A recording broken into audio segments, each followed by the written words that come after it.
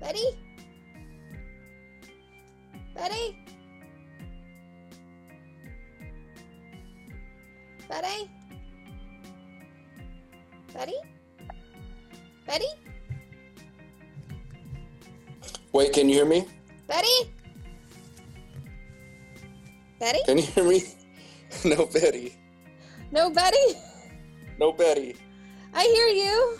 Oh, well then Betty. Betty? Yes, Betty. Okay, Betty. Yeah. Yay! Betty. Betty! Alright, I guess this is good then. This'll Sweet. work. Yeah. Sweet. I'm recording it. Okay. It's called FTT. Do you have Amazon Prime going? Yeah. Okay, me too. Yeah, I'm at 9 seconds. By accident. Oh no, I'm at 3 seconds. Okay. Oh god. It was going without me. I'm getting it up to 9. Hey, now it won't play. Oh, Betty. I know. Betty! Betty. Oh, okay, here we go. Let's see. Wait, pausing it on 9. Betty? Alright, I'm just getting set up here so you can hear me pretty well. Yeah, I can hear you great. Okay. Because I'm just using my phone. Well, I can hear you better than before even, so. So I shouldn't plug my headset in? Or I should? I'm Maybe not if- sure. Yeah, if it ain't broke, don't fix it, or... I mean, maybe Okay. if we start the movie and it does something weird, but it's fine. Alright. Well, let me see here. Alright, let me plug in my computer real quick. Okay.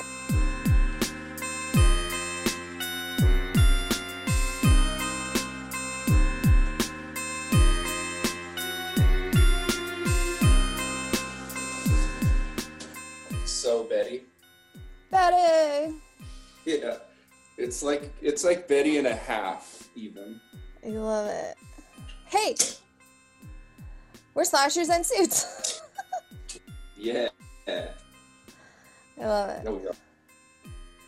Okay, let's see.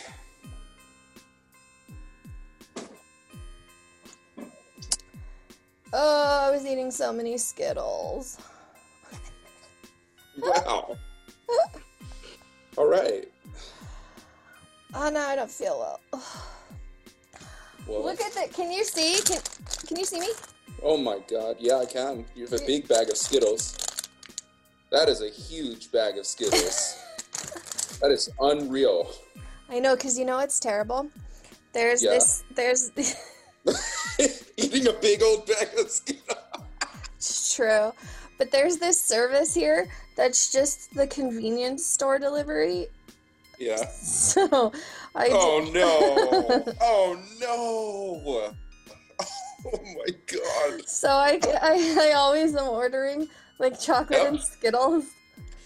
That's going to be really dangerous. Oh, I know. I have so many points there. I've gotten like whole weeks for free Yeah. Wow. because it's so much. Like they've run out of chocolate bars just because of my deliveries. Oh my God. That's incredible. It's so bad. Well, I do that with burritos on Grubhub. Nice. I do that with Enchies. Yeah, That's awesome. I know. It's actually pretty fun in a pretty dangerous way, to be honest. Pretty far out happening kind of way. Yeah. Totally. So, my suit is on. My suit's on. Yeah. Psh. The only podcast that wears one. My suit's been on. Oh! My suit is glistening. Ooh, they better have suits. I know. My suit is shimmering. What does that even mean? I have no idea. Oh my god. Like shimmering in the wind? Is that a thing? Perfect. That's perfect. I love it. I hope it's a thing. Hey, do you know we have a Slashers and Suits YouTube page. Oh my god. That's incredible. Next thing we're gonna have a billboard. We're going to? Yeah. We're so going to. It's pretty funny. And then we'll finally get Nancy on. Let's get Nancy. Yeah, our search for Nancy is kind of like Bill and Ted needing Van Halen. Oh my god, I want to meet Nancy. Yeah, we've got to get Nancy first. I've been watching so much. I watched Leather Pants. I bet you did. I watched it. No! I've been watching all the documentaries. I really laughed at Leather Pants, to be honest. Oh god, I can't believe you watched Leather Pants. I know. It was hard to sit through sometimes, too. I'll watch it. It was really hard. You're going to definitely take issue with quite a bit of it. Oh, I'm gonna be so mad at you. I know. Like half of it is unbearable. I'm gonna be like, this is your favorite movie. Yep. I can't During those parts. I know. Oh, I know. I can't even believe you. You'll tell the viewers that that's why I like it. I'm so going to now. I know. Oh my god. Uh-oh. Oh, shoot. Yeah, I know you will. Wait, did you see? Okay, hold on. What happened? I'm sending this to you because it's funny. Oh, I love it. Is your phone, like, can you see stuff on your phone without getting out of that, or no? Yeah, I think so. Okay, I'm sending this to you because it's funny. Okay.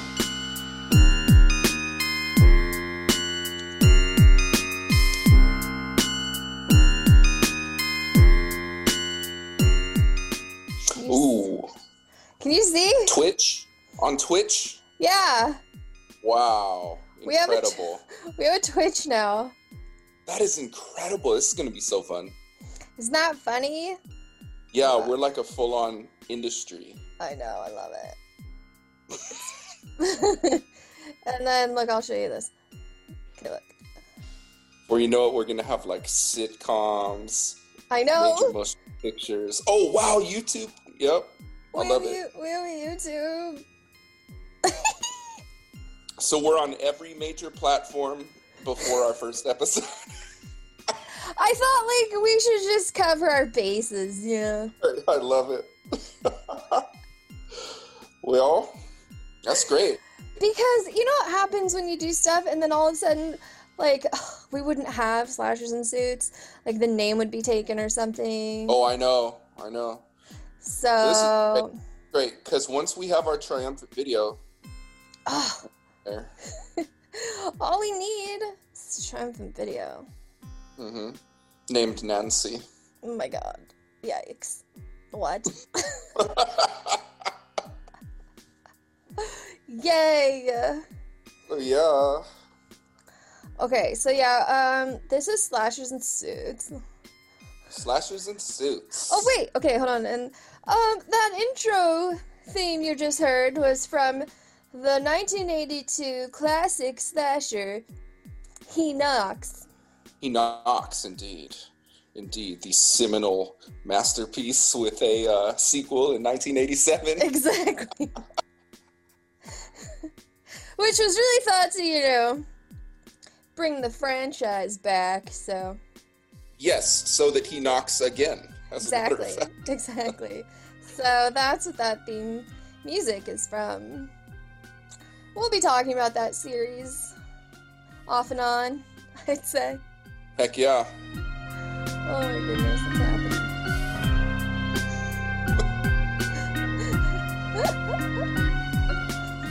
Well... Wait, oh, and you can see it, you can catch us on Instagram, Slashers and Suits. Mm-hmm. Or on YouTube, or on Twitch, at Slashers and Suits, or at slashersandsuits.com. We're everywhere. We're everywhere.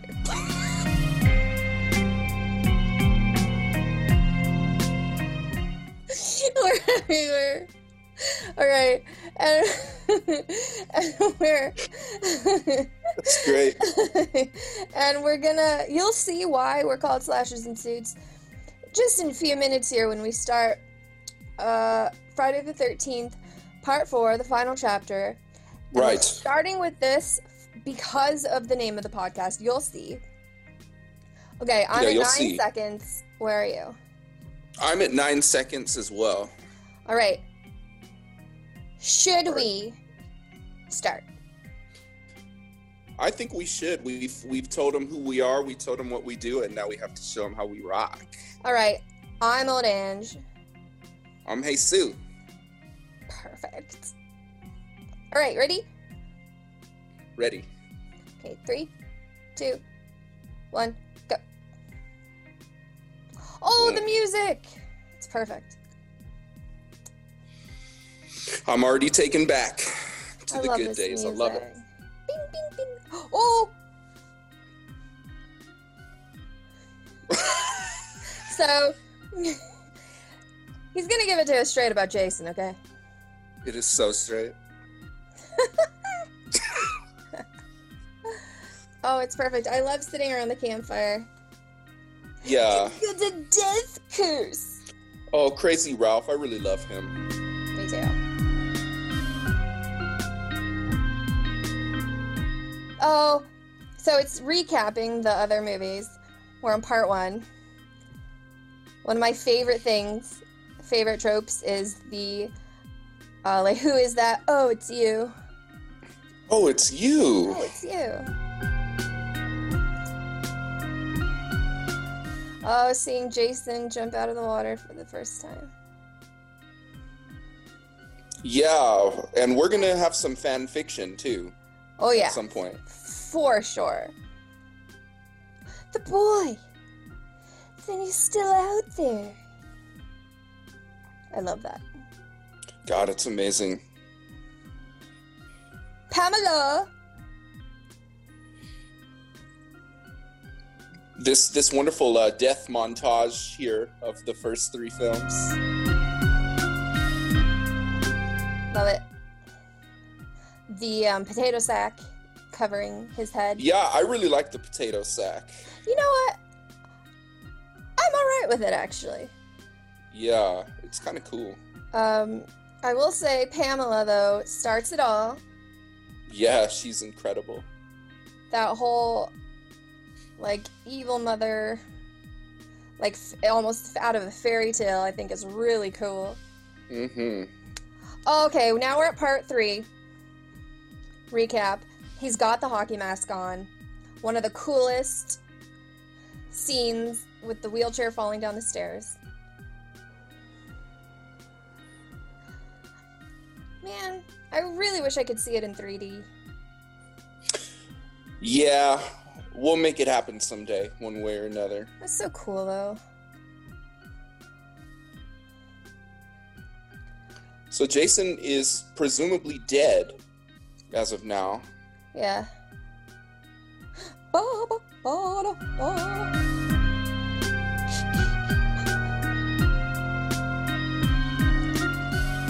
The final chapter. This is the epitome of why we love the 80s. We just love it. Alright, this is my favorite one, so. Yeah. It really is.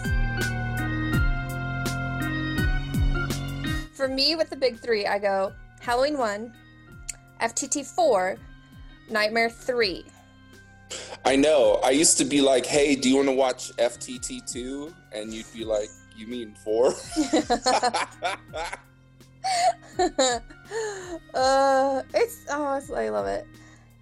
You can't get over Crispin Glover. Come on now. It's just so fun. But I will say 2 is my next. As far as like the epitome of what FTT is. Mm-hmm. Because it's our first Jason. I mean, really. Yeah.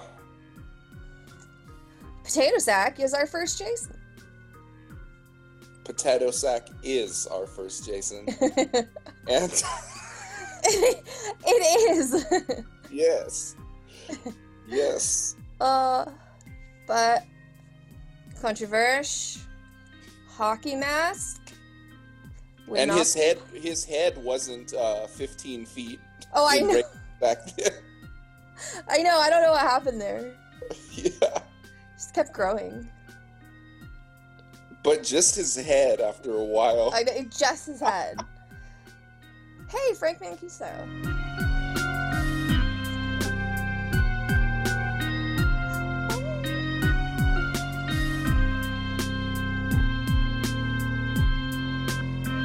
So, recap over. We're in the movie. Yeah, so here we are. Jason is sort of laying on the ground, having been defeated in FTT 3. And we're about to meet our classic Friday the 13th style authority figure characters.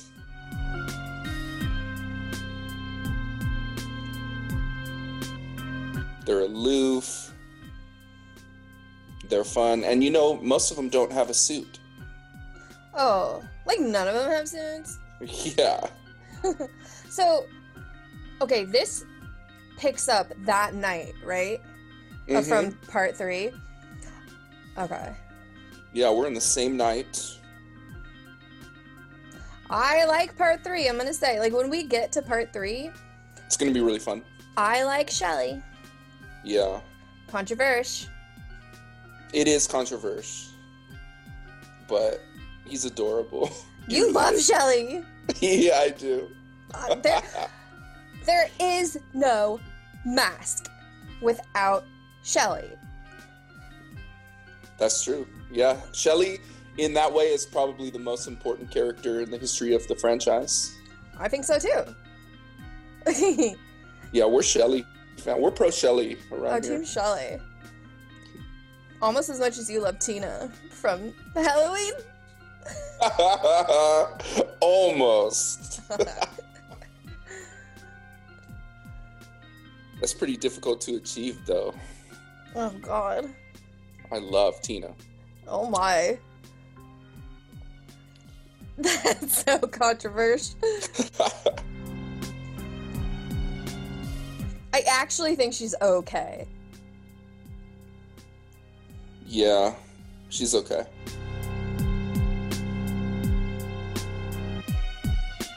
Okay, our hospital workers are a little bit sleazy. They don't know what they're doing. She's like, what the hell? Who do I work with? Yeah. So we have a dead Jason here. That is such a good scare when his arm falls down. Yeah, our first kind of jump scare. Even though I know it's coming, it's still creepy. Yeah. So, okay, I spent the week watching the documentary, the Crystal Lake documentary. Oh, yeah, me too. Really? And I Yeah. love how Corey Feldman is the one who's sitting there saying, I'm going to tell it to you straight about Jason. That's just wonderful. So, Feldman being a very important part of this movie. Yeah, I really appreciated him just as a wonderful throwback, and because you can tell he really loves this. Oh, he's so cool. Yeah. So we'll probably have him on the show at some point. Oh, I wish. He's probably one of our followers. Oh, of course. Hey, we're up to 23. Oh my god. Isn't that so funny? That's wonderful. That's so cool. I love it. You see, we really are everywhere. We're everywhere. Someone follows us named Michael Myers. Oh my god. Sounds good. Well, Michael, this one is for you. Oh, this gross doctor eating his sandwich on this dead body. Yes. Ugh. It grosses me out. Oh, that's so sleazy. Yeah, it is. Oh my god. He has a V-neck under his lab coat too, by the way. Yeah, and just way too much sleaze with his 3/4 length. His little tunic or whatever it is. It's tunic. Whatever it is. Yeah. No, it's a sleaze tunic. That's his sleaze tunic. I love it. Seriously, the 3/4 sleeves are like the sleaziest thing. I know. Axel. Did his foot just move? Yeah, I saw that. I never noticed that before. Yeah.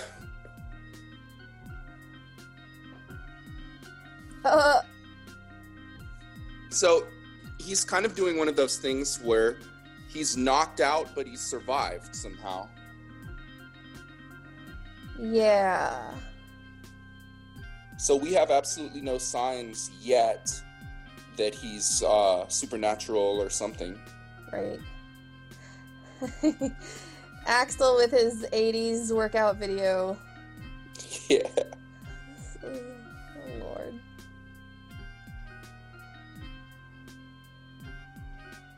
The nurse.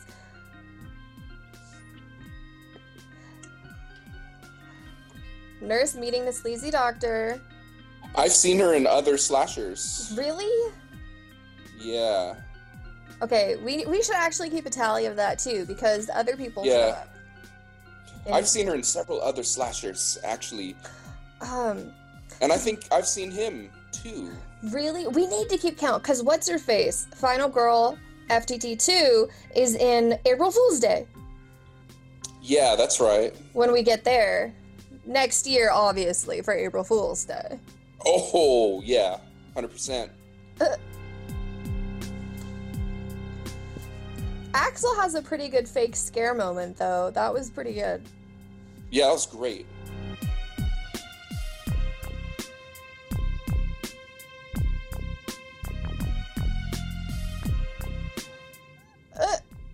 Okay. The second Axel, like, pats Jason Mm-hmm. is pretty much the second you know he's gonna go.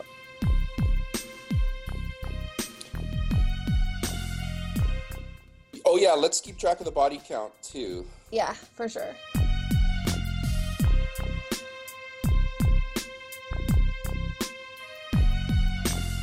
I'm actually mesmerized by this movie. No matter how many times I see it, I actually think it's just wonderful. I love this movie.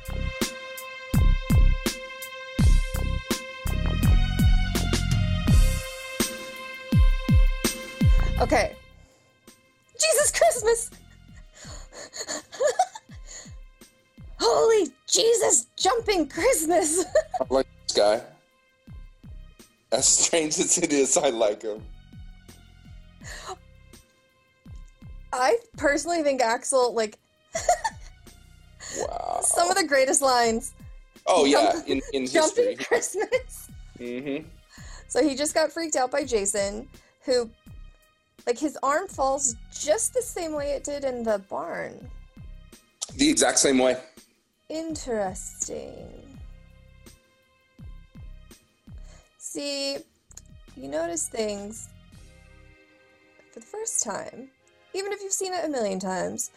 And that's really the genius of slashers, the nuance. Yeah, they never get old, especially if you have a suit. Exactly. It's the cinematic excellence. Yeah. And suitomatic, too. Oh my goodness. The breath. He exhales in the morgue. That was actually the first time I saw that. Same! Yeah, I never saw that before. So Jason just took a breath in the actual morgue. Good to know. That was crazy. At first I thought it was like air because it was cold, but Yeah. where would it be coming from? So there's no doubt then here to us that Jason's just alive. Okay, first kill! Ooh, okay. Death number 1. A nice head twist. Somehow Jason, like, got out, grabbed. Ah. Oh. All right, Axel's gone. The nurse is now gone. Number 2 kill. Very full. Ripping down the stomach. That was visceral. Like, I think that anyone watching could actually feel that one. And he holds her up with just his one hand, too, on the wall. Yeah. You know, it's interesting. Kills like that, I actually really feel, but I didn't feel the one before that. You know what I'm saying? Oh, like, yeah, with the Axel. Like with the, just the way he turned his head. I know. It was so over the top. Yeah. That it wasn't visceral for me, but that knife going all the way down her was just like, I felt that. I know. Oh. Corey Feldman. Okay, so total change of pace. Yeah. We are now with the Jarvis family. Mom and daughter. The Jarvis. Yeah. And everything's fine right now. We're back. You know, we've gone through sort of the first step, and now we're in an idyllic situation. Peace, love, happy family, everybody's fine. And little Jarvis, little Corey Feldman making his masks. Corey Feldman pretty much made this movie, in my opinion. Oh, I think so too. I just think he's absolutely stellar. And it's interesting to note that the Jarvis family have a cabin which actually borders Crystal Lake. Right. Okay, and you said Zaxxon is a real game? Zaxxon is a real game from the early 80s. Yeah. I love how the mom is like, a psycho might wander in. Dun dun dun. Yeah. Oh! So here we go. Yeah, we've got our car full of teens that are sort of on their way to their doom here. This is great.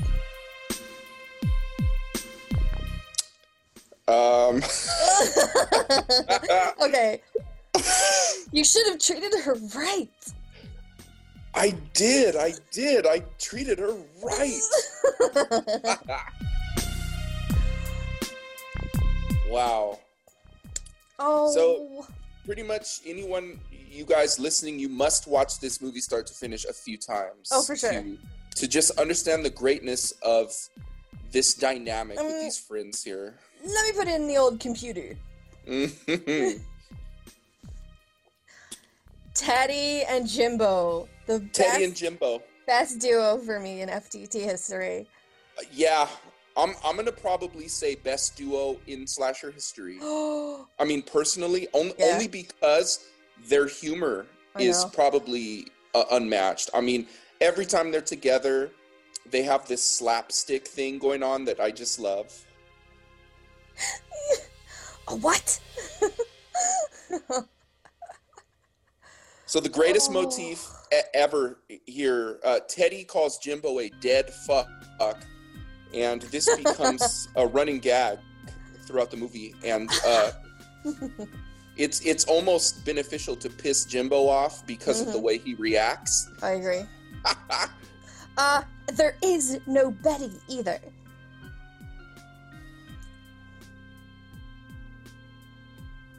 Oh, Crispin. Yeah, this but is just incredible. This car full of kids, though. Yeah. I really actually like them. I mean, as like fodder. Me too.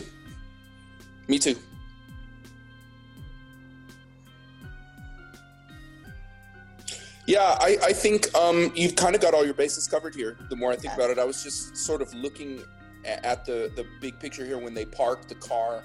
Yes. And all types are represented here. So we've got Kelly Kapowski back there. Yes, Kelly Kapowski.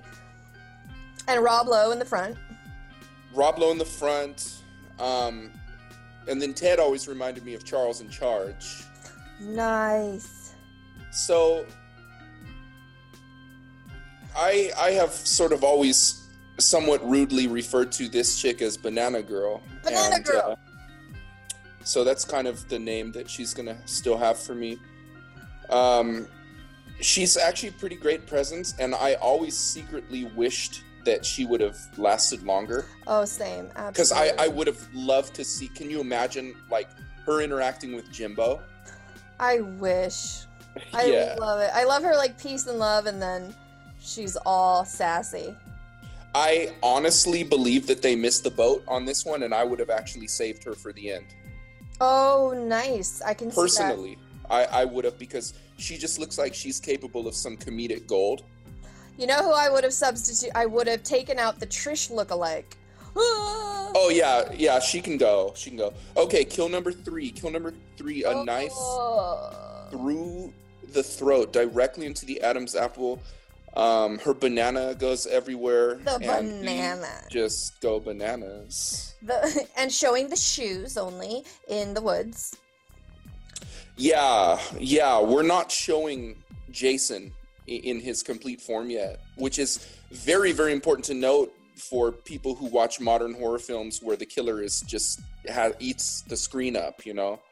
Yes, I love that they show his shoes. The banana kill.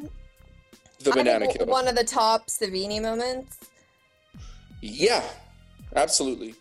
But you know what I just thought of? We're going to get him on the show, by the way. Oh, we got to get Savini. Was Jason visiting his mom's grave? I just thought of that. Yeah, so that's exactly what he was doing. And I love how they showed us whose grave it was. Yeah. But they didn't actually let us know that the teenagers themselves noticed that. Only we did. They were oblivious to it, which is great. So we're kind of developing the lore and the myth of Crystal Lake here. I love it. And we've got a party that's about to start now, and this is actually the longest party in history. It lasts for like 3 days. Perfect. And the rest of the movie. I really don't want you to call me that. Oh, God. Kristen. So Jimbo and Teddy are doing their thing again. Teddy just messes with Jimbo. He just gets under his skin in the best of ways. And Jimbo, for the record, is Crispin Glover, you know, who turned down a role in Back to the Future 2, so that he could do fun stuff like River's Edge. Oh, heck yeah. Which we'll probably have to watch on this. I think we will. Yeah, we have to. Can I say, though, I like that the mom looks out the window and is like, oh, jeez Louise, what is my, like, is my daughter gonna get messed up with these teenagers? Yeah, they have a wholesome situation there. Okay, this is the girl I'm talking about. The Trish lookalike, I think, is the problematic piece in why Trish, our final girl, is often overlooked in, like, slasher, like, history, lore. Because I love Trish. I think she's one of the best final girls ever. But I think she gets lost in the mix. Yeah, they're way too similar, and they actually look like they could be related or even the exact same person, and it often confuses the audience. Yeah. That's what I'm saying. And they're giving the impression that the final girl here has 2 radically different personalities. Yeah. You know, she's underrated. I think so too. For that reason. Totally. As is her mother. Oh, the mom. Mm-hmm.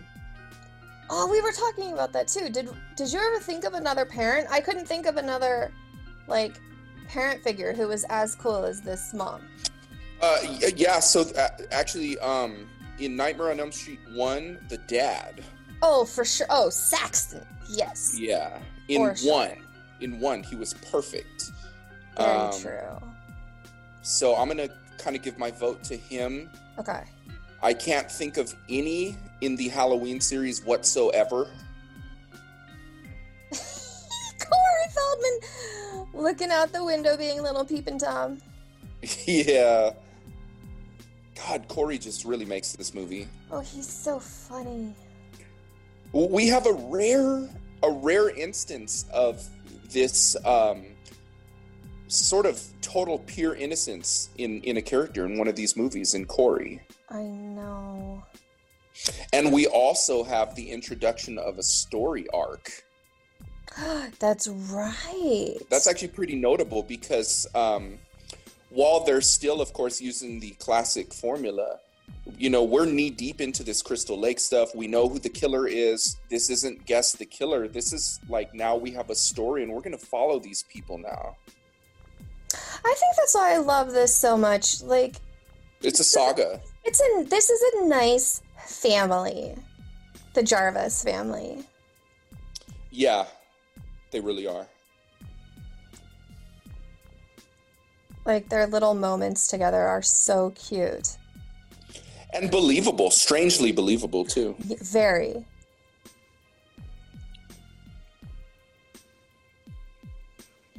Oh no, Jimbo wants to call Betty. More classic Teddy and Jimbo.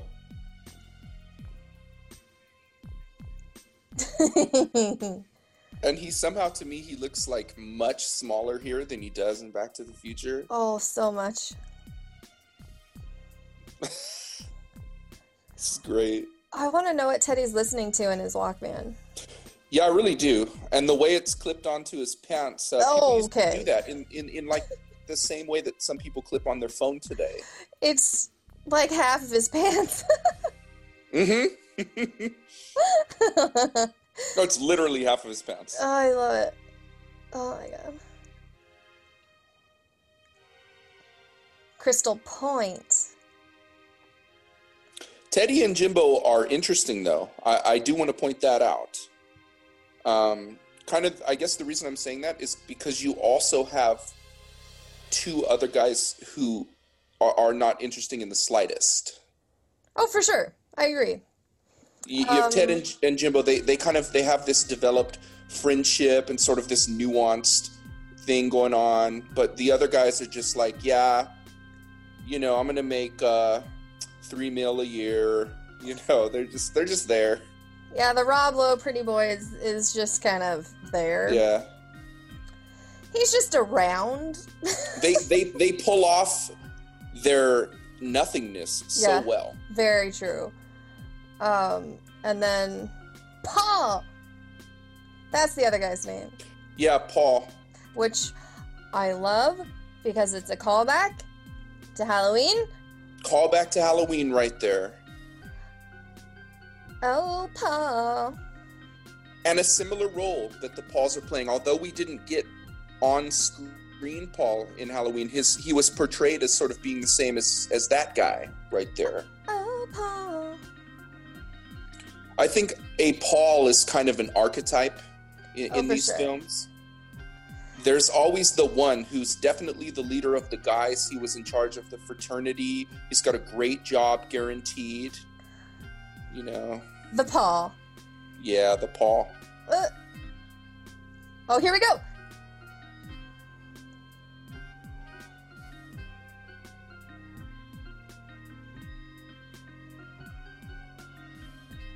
So the skinny dipping. All right, so look, everybody is sitting here sort of getting naked and going swimming and stuff. But our podcast, like the name of our podcast comes from the scene. Right here. So now only Jimbo has yet to get naked and jump in the water. And they want to know why. Why, Jimbo? Why won't you come in and swim? And the reason, of course, is because we have no suits. We have no suits. But here at the podcast, we have suits. Oh, yeah, we have suits. They're fresh pressed, too. Straight out of the cleaners. Oh, and then I love this. Trish and Tommy come to the scene where everybody's skinny dipping, but of course, she turns Tommy Yeah. Tootsies. Okay, Tommy calls the Skinny Dippers a pack of Tootsies. That's one of the best lines ever. Best lines ever. But Trish separates herself from them because she doesn't go in. She's like very motherly towards her younger brother, and she gets him out of there. She's really looking out for him, and this is sort of continuing the theme here of them being a wholesome family. Yeah, and Trish being, a little bit different than the group of teens. Yeah, she's on another level. I really like that. And she knows it too, and she owns it, and she kind of has a really good vibe. It's subtle, but it's actually really good. It's true. She's got the, nice collared shirt, Lori in Halloween. Yeah, the final girl shirt. With a Tommy, by the way. Yeah. And a golden retriever. Oh, so cute. So, but Trish's car's broken down at the side of the road.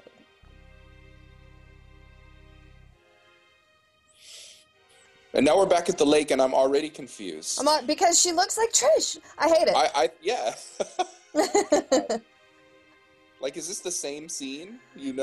Ugh. Now I'm mad that they didn't keep Banana Girl. Me too. And the Kelly Kapowski is completely over the top, too. This is one of the more over the top versions of that archetype. Oh, yeah, that girl. The Kapowski girl. Yeah. And she's half Winnie, too, at least in her vibe. Totally half Winnie. Her sun is in Kapowski and her moon's in Winnie. Exactly. Oh my god, that's so funny. So, yeah, they pretty much just messed everyone's sense of time and space up now, because now we cut right back to the actual Trish. And some boots in the woods. Just enough. I like that. Just enough of a hint. We know that Jason is here. He's not marching around being all obvious. We feel tension because we know that Jason's out there and he's looking at us. I love it. And they go to great lengths, too, to make sure that some of the teens in these movies are just airheads. They're just nothing. As opposed to, Halloween. Yeah. Later Halloweens go out of their way to make sure that you actually hate them. Oh, yeah. Actually hate them. But here, they're just nothing. You can't hate Paul. No. He's just nothing. Okay, so we had a little jump scare with, what's this guy's name? The bear hunter, I call him. Yeah, the bear hunter. So the guy who comes upon Trish and Tommy and helps them fix their car. And then they give them a lift. The Loomis character. Yeah. Oh, he is a bear hunter. Or he says. Yeah. Yeah, so he's here. He's now entered the storyline. He's going to sort of help our protagonists and kind of have their back, and he's invested in some way. There's clearly some sort of history between him and the killer. Yes. And even further separating this from your average slasher, we've got a full-on actual story here. Oh, yeah, we do. And he looks like Ash. Yeah, he looks exactly like Ash. Exactly like Ash. I'm going to go look for my VHS tape. Do you remember Evil Dead 2? I have it signed by Ash. Yeah, 100%.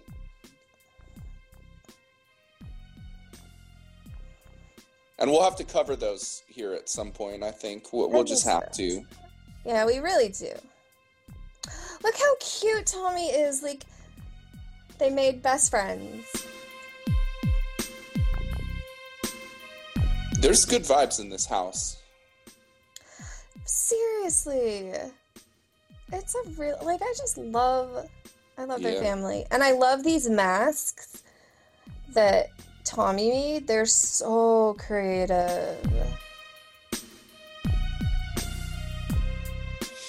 Yeah, the kid is really talented. He's deep. He's got a good brain. Very, very good character. And we're going to get to follow Tommy as he grows through the next 2 movies. I don't know how I feel about that, though.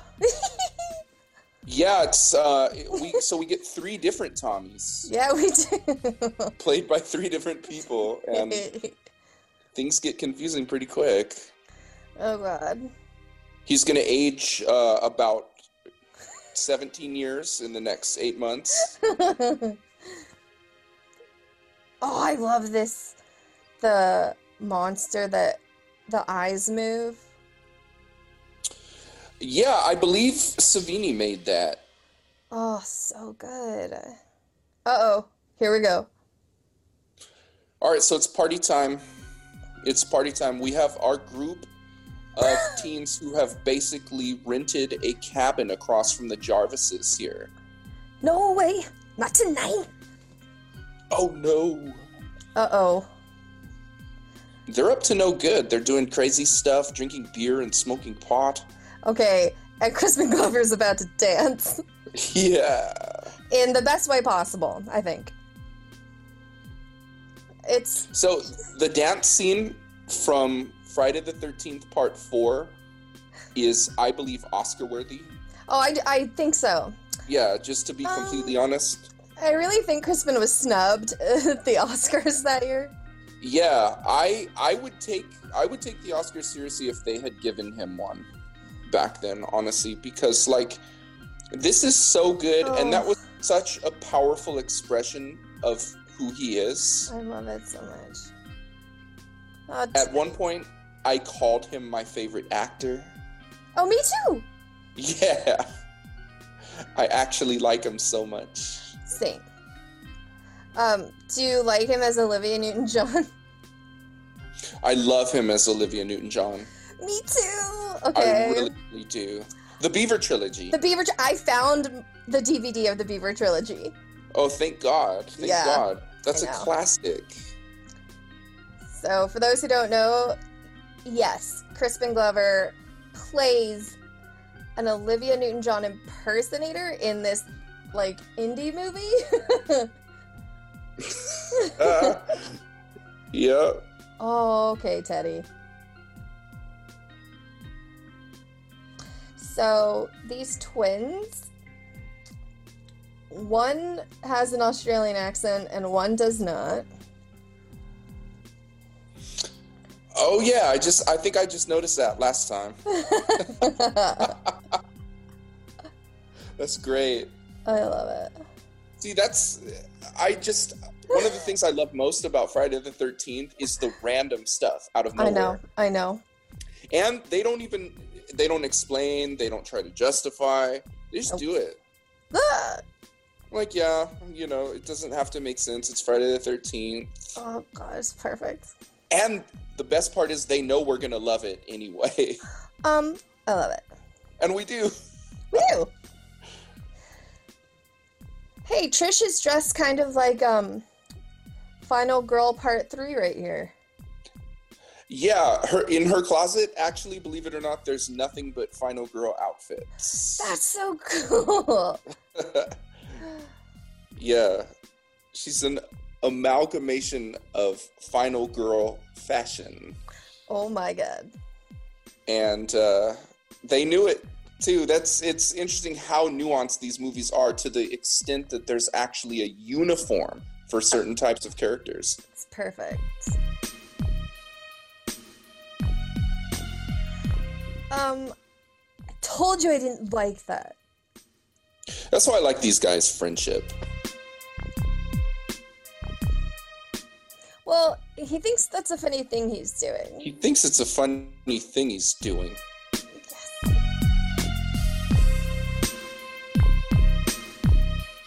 So, we just had what actually was called a fake out when they stuck the opener into the beer. Oh. And there's going to be a number of those where we think that somebody's getting killed or something's happening, but it's just a moment of fun or innocence. I see.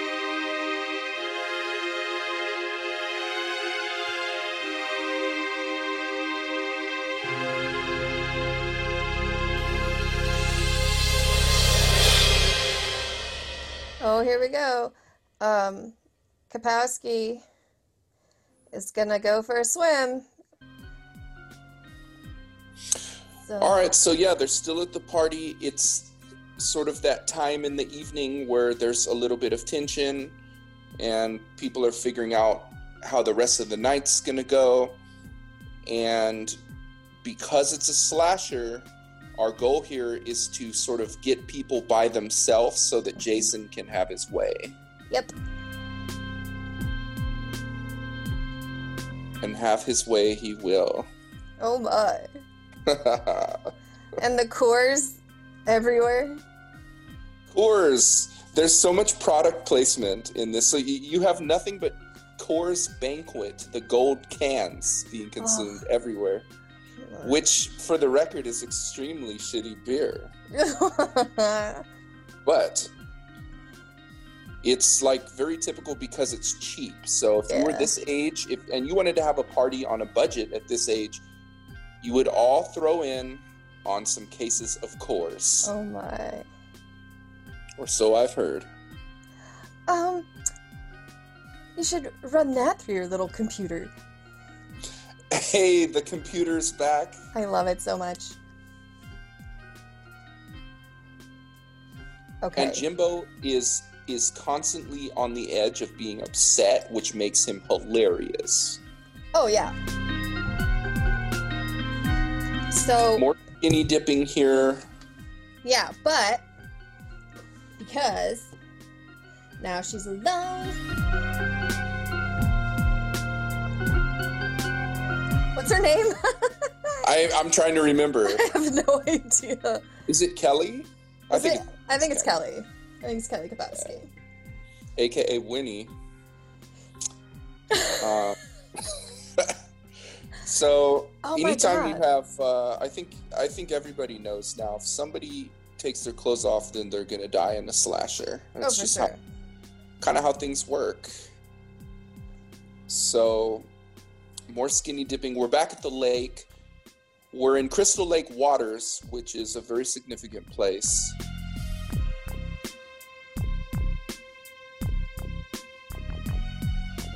I think we're seeing what Jason sees too right now.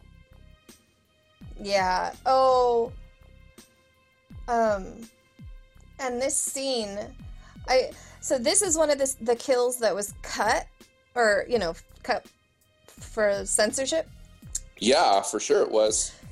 I really wish we could find that footage. Me too. Paramount, you guys really need to release these movies. Yeah, seriously. In their full form. It's been so long. 30 years later and they still won't do it. 40. Jeez. 40 years later, they won't release Friday the 13th Part 1 in its original form. It's just too much. It's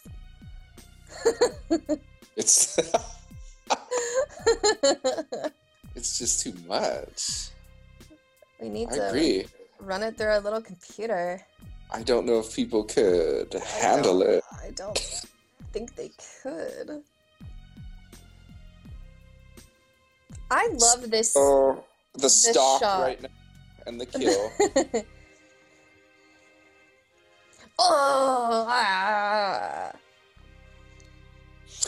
Hey, honestly, her noise here is a little over the top.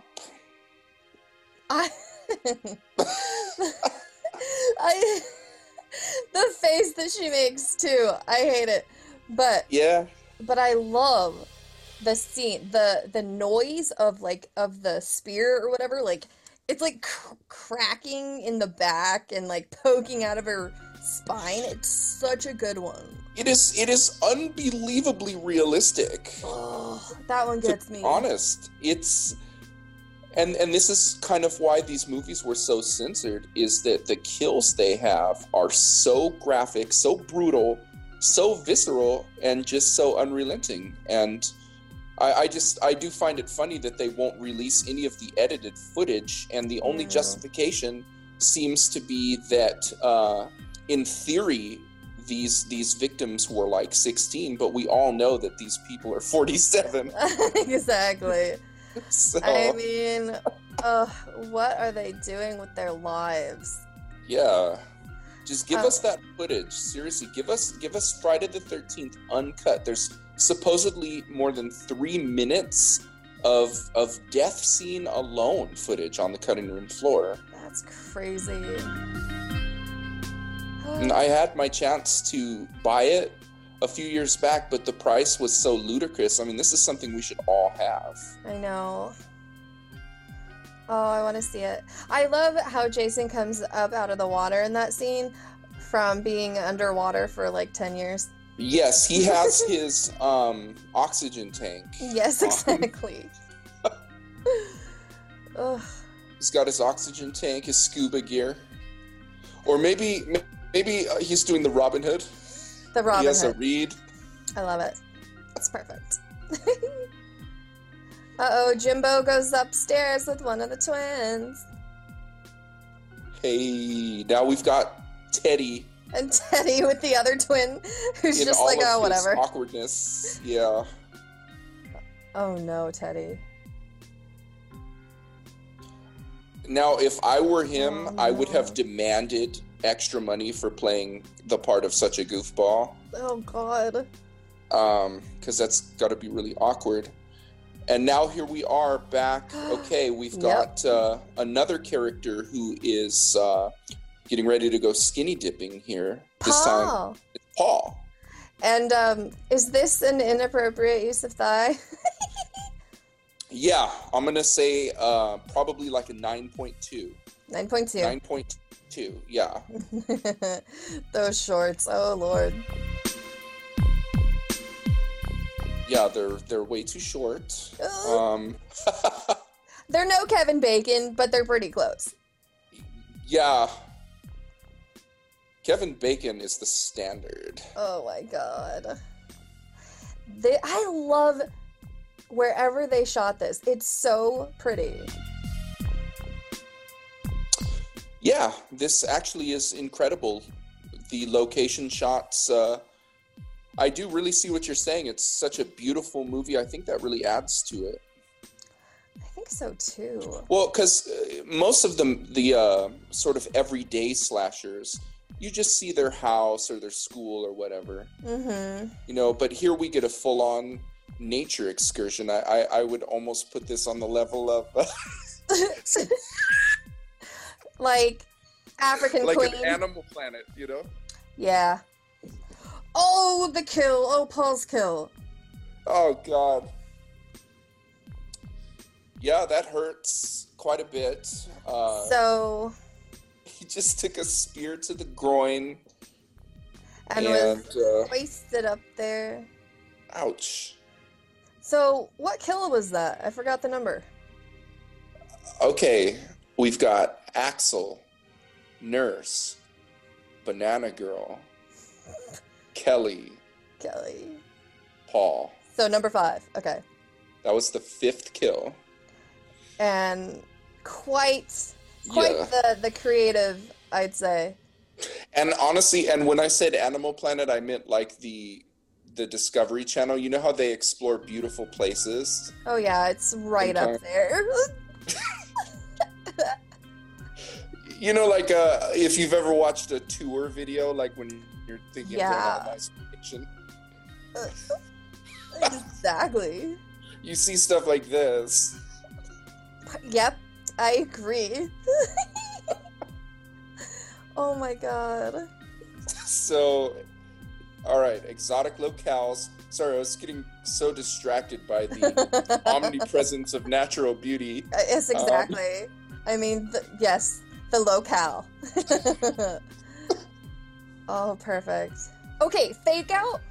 I mean, we know it's the bear hunter, but I love that when we see him from the tent. Yep. It's his, like, machete and boots. Classic. Okay, so fake out number 2. We almost just got convinced that Jason was right there, ready to make a kill. Exactly. It was fake out 2, Electric Boogaloo.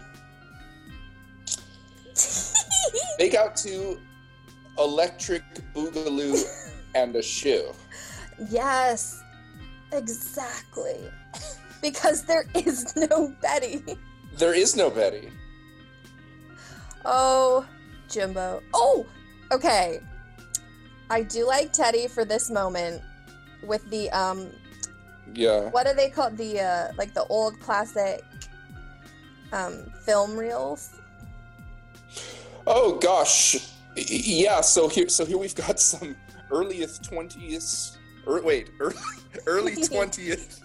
century erotica. It's in black and white. There's no sound. Silent film era sort of striptease films, and the ones that they're using are actually real. So that's such a funny element to introduce. I think it's hilarious. Yeah. Yeah, we're really establishing Ted here as a real goofball too. Yes. See, did you hear that? The one twin? Okay, so one of the twins is talking about leaving. Now I get it. I didn't fully understand, but now I see. And she said, better go. And then she's all Australian. And the other one says it like with an American accent. It's very funny. So we're going to have to get them on the show. We're going to send one telegram to Australia. We're going to send another to Cincinnati, and we're going to see if they're available. Exactly. We have identical twins, one with accent and one without. Look at the top left window. What is going on right there? What is going on? Do you see that? What the hell? Who was that? Wow. So so that's like instance number 10 tonight of something I just noticed. Same. Very first time. So people are in the window in the top left during this scene. We don't know who they are, and they might be looking out at whoever's outside. I don't know if we're supposed to see them or what, but strange things are afoot at this house. Kill number 6. Yeah, here we go. So the twin kill. Okay, her kill is good because it's in the shadows, but then you have that big like push, that big sound when she's just like thrown into the window. Right. So what we just saw is the actual epitome of why these movies were so censored. In the shadows, he stuck a machete in her and then threw her with the force of 107 people. Yes. Like, how is that happening? Wow. I love it. It just the powerful way that he discarded her just now. Yes. My God. So yeah, that's pretty brutal. So we had an off-screen kill just now. And that may or may not have originally been on screen. I hope we find out someday. Oh, interesting. Oh, little pretty boy. Yeah. All right, back with the Jarvis mom at the cabin. Isn't it funny, too, how, like, Pretty Boy's just a little bit nicer than Paul? I know. And you can tell, too. You can tell he's not quite as much of an asshole, so he stays alive, like, 20 minutes longer. Right? That's just the rule. Yeah. God, these are great. I know. Oh, I love the mom. The lights are out. You know something's gonna go very wrong. So she gets her style from Nancy's mother, I think. Yeah, but without being completely drunk. Yeah. She's definitely not as messed up in a lot of ways. Oh, she's got the soul, though. She has that same... Yeah. I feel like almost they could be sisters. Oh, I totally see that.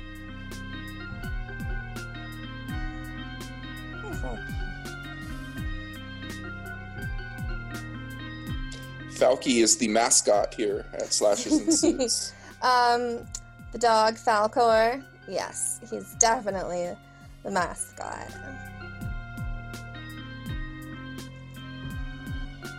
So, more exotic locales.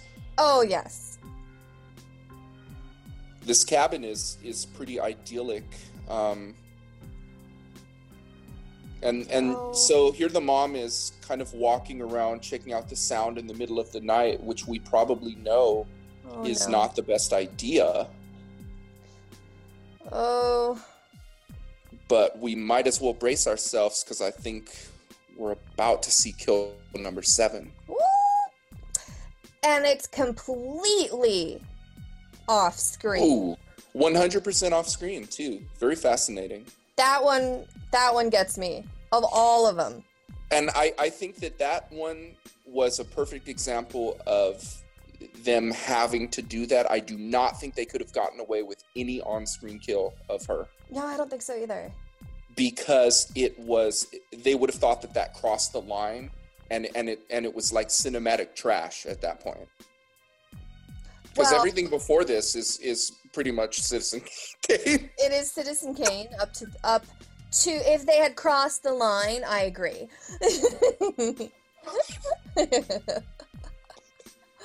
Oh, I love it. Oh, God. So. Oh. All right, continuing with our excellent display of family values. Trish. I mean, that's the thing. Like, we have everything in a slasher. We have good, wholesome stuff. This is almost like a Facts of Life episode right now. It's true. We have a great family dynamic. They're sort of sticking together. They're wondering what's going on. Okay, let's go look at it. Yep. So that's Trish and little Tommy Jarvis. I love that name. It's also worth noting, and I will go ahead and spoil this because really nobody's going to care. We never find out what happens to Trish. Ultimately, we never find out. It doesn't pick up. Yeah. In 5, like it would. And I must say, I'm a little disappointed about that. Same. I really like her, especially because they pick up with Tommy. I think they missed the boat with with picking up with the sister. They could have made this into a very profound continuing story. Oh, I agree. They really could have, because Halloween did that. Yes, they did. I was just going to say, like, having that family dynamic continue throughout. But here's the crazy thing, though. Like, in 1987's Halloween 4, they're basically doing this. Like, they got that from Trish and Tommy.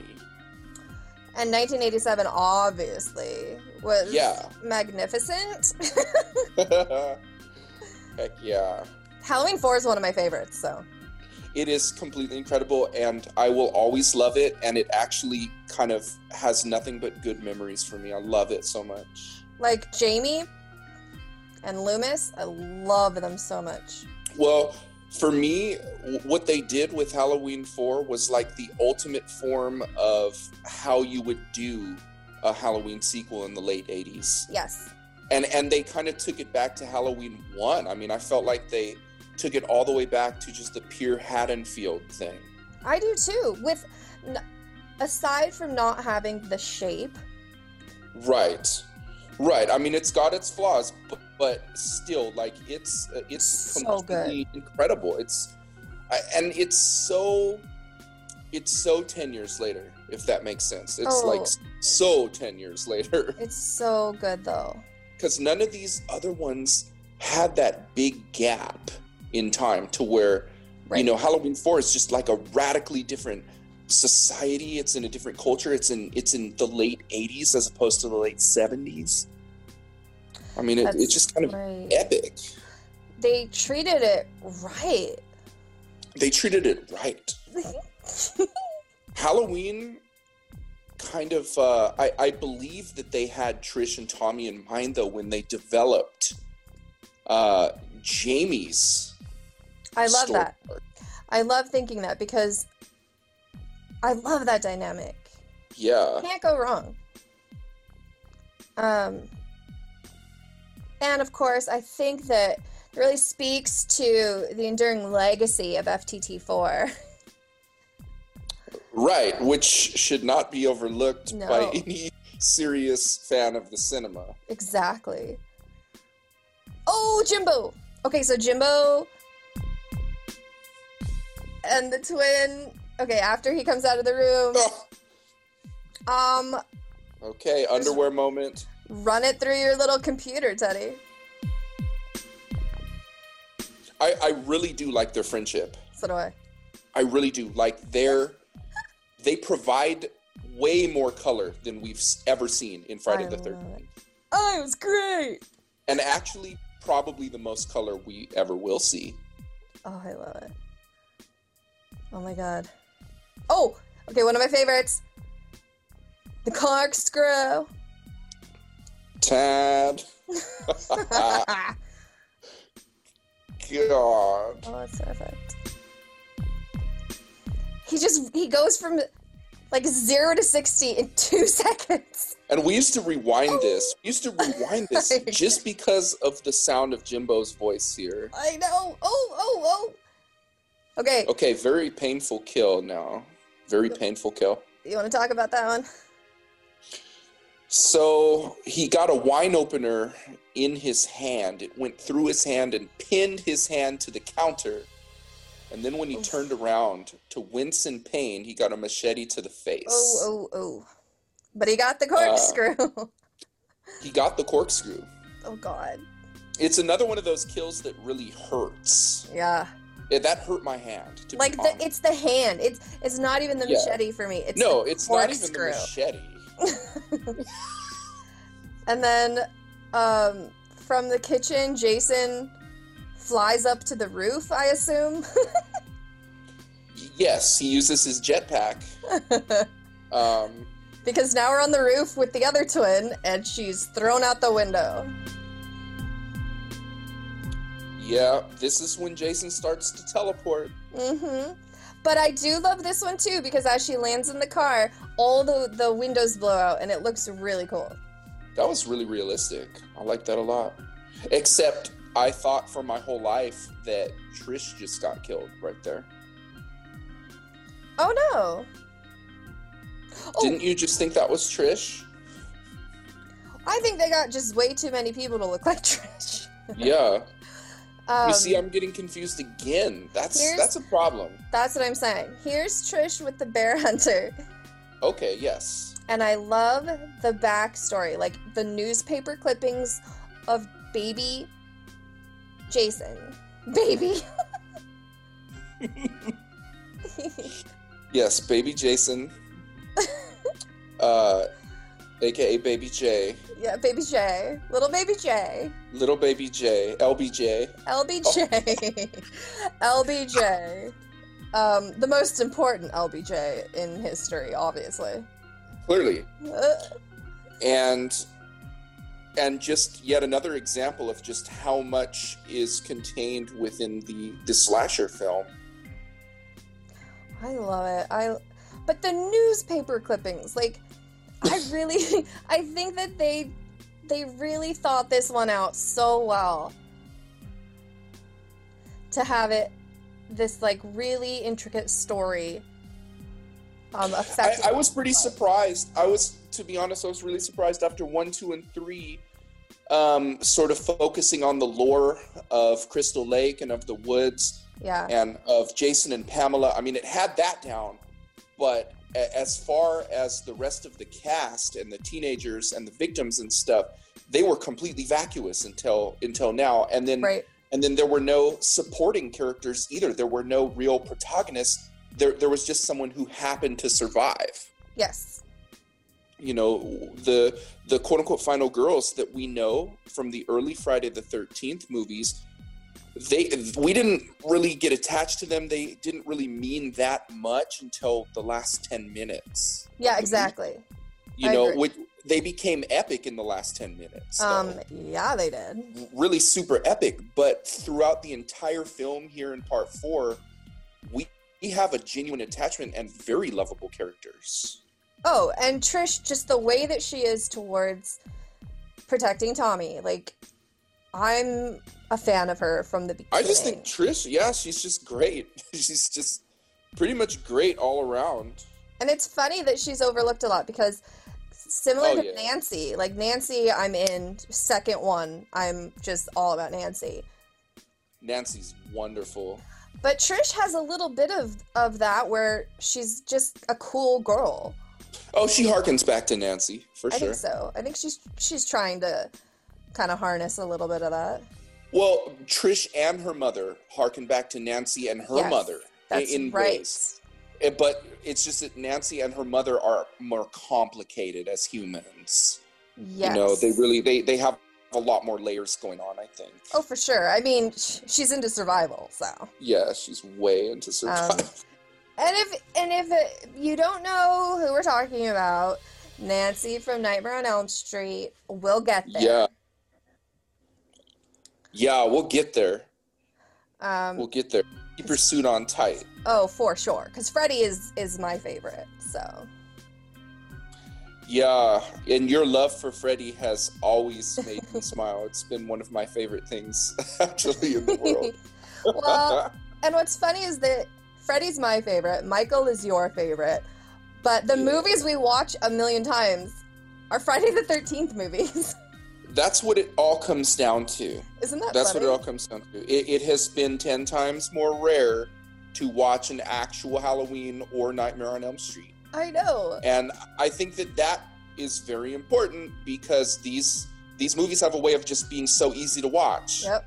They're just go-to. You don't know what to watch? Okay, Friday the 13th, I don't think you're ever going to really go too wrong. Oh, no. You know, but I think that Nightmare or Halloween movies, it's a little bit different kind of investment. And so if you pick the wrong one in the wrong mood, you're like, you know, I'm not really feeling it right now. It's so true. And I think because FTT followed a good template and yeah, the others kind of veer in different directions. And it's just pure formula. Oh my god. Just pure formula. Like it's just all about its actual style. The style is the substance. Love it. And obviously, FTT is known for its substance. Definitely.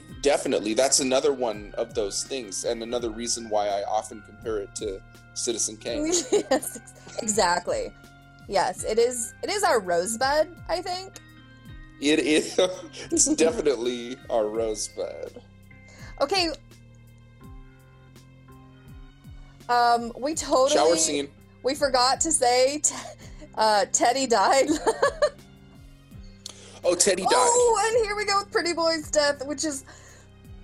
This one hurts, too, for me. The shower scene. Yeah, this is pretty brutal stuff.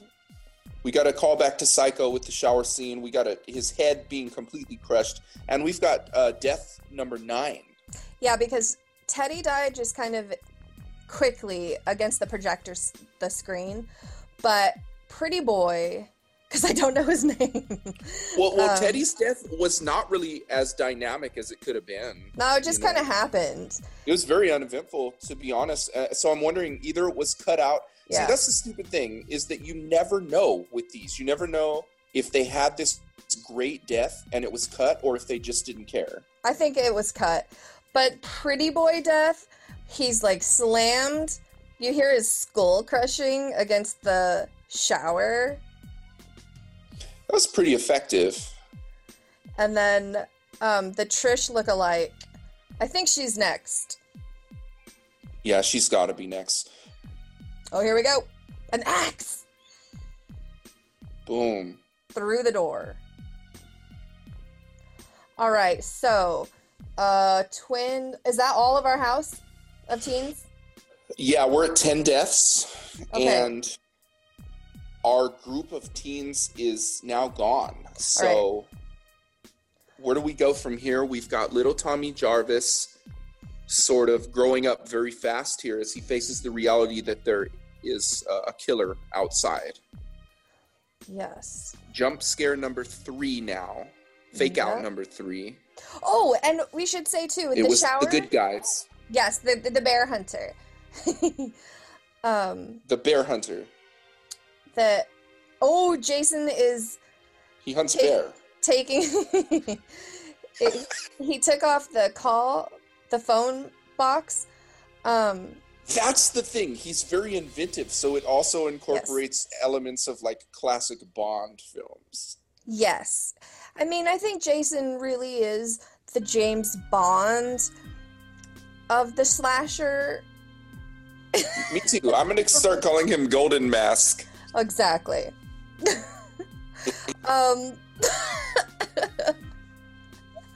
But we should say the pretty boy shower kill, we see Jason and his mask, which I think is really, it's like full, is that one of the only glimpses we get of his face and mask? Yeah, that's our first glimpse so far. Nice. And unlike, later films, we don't get that much of the full-on view of Jason because he's kind of a mystery, which is great. Which I prefer. He's a total mystery. And, okay, so I prefer this mask with the little, like, axe cut in the... In the forehead. Yeah, and I see it's very distinct. It's got a sort of a machete wound in it. Yeah, that's what it... But you prefer part 3, right? Yeah, there's something about that clean white hockey mask that I just really love. And also, his whole outfit in part 3 too, it's kind of like way too clean, almost. So I get a kick out of it. Oh, I like that. That's funny. Like he's been living in the woods, but his outfit is fresh out of the cleaners. Oh, nice. Well, he needs a suit. He's got a suit. And I like when he's bald, too. Oh, that's right. Oh, well, yeah, his head has already grown like 5 feet in part 4. It's already grown, that's the thing. Oh, here we go. Bear hunters going down the stairs to the basement of the Jarvis house. And we're going to get to the point, too, where Jason's mask is like 2 inches and his head is 500 feet. Yes, exactly. Which really turns me away. Hey, can you see Penny? I can see Penny. Good old Penny, the other mascot of Slashers and Suits. We've got 2 mascots here. And we'll post it, for all of those fans. Yeah. Good old Penny.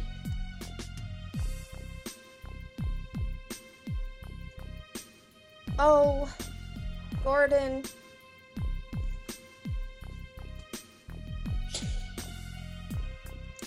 Oh, I can't handle the Gordon scene.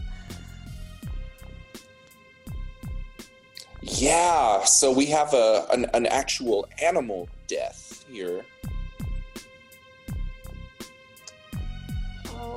Oh, here we go. No! That's really rough. That's rough. It's very difficult and very disturbing to view scenes of dogs being killed. The first more time... so than the humans. Way more. Excuse me? It's the hardest one, I think, to deal with in the whole series. Yeah, right there. The one you just... Because he's such a sweet dog, but the first time I saw this, I thought Jason was throwing him out the window to save him. Oh, I remember that. That was a great thought that you had, too. Oh, God. Oh, little Tommy. Okay.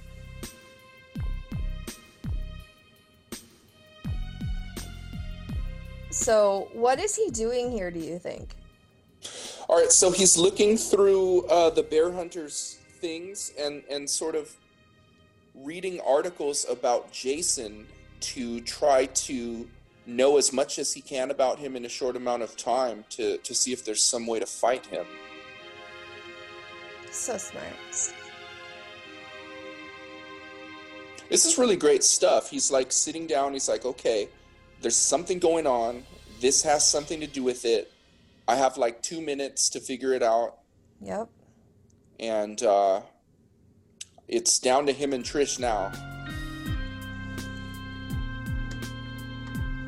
Or wait, do we still have Bear Hunter? Or no?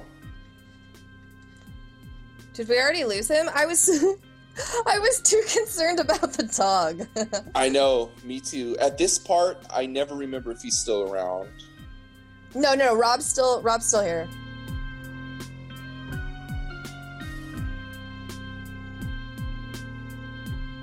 Oh, okay. And there we go. Jason's now with... Boom. Yep. Okay. With us. Jason's now with us.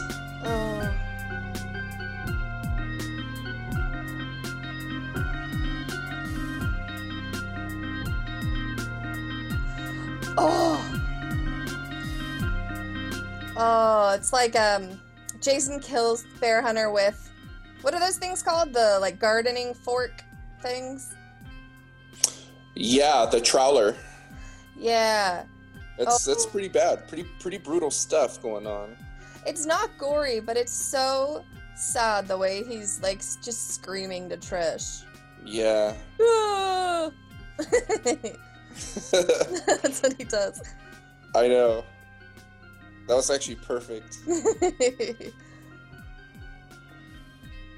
So that was pretty noble. There's always like someone like that who tries to sacrifice themselves. Yep.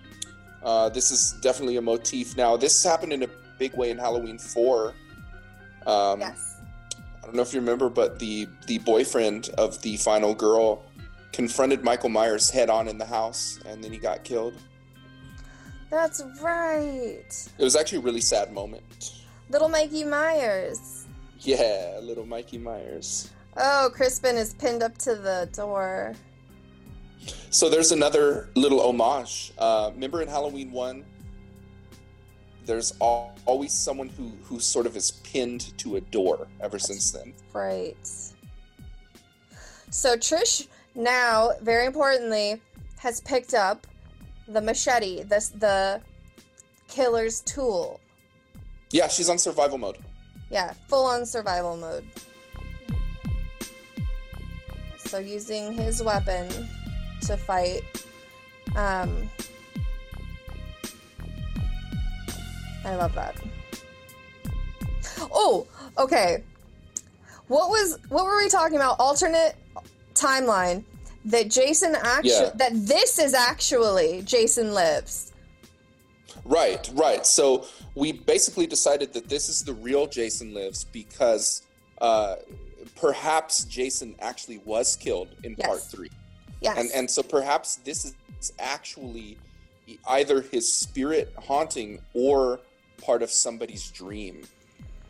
I agree. And we have to keep these things open. We have to. Because it's a funny thing we're doing. It's a funny thing we're doing.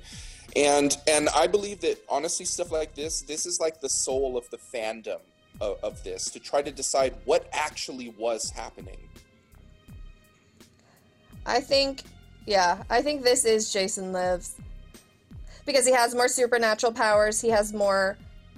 Yeah. He can throw things a lot farther than last time. Like human beings when he throws them 300 feet. Yes, exactly.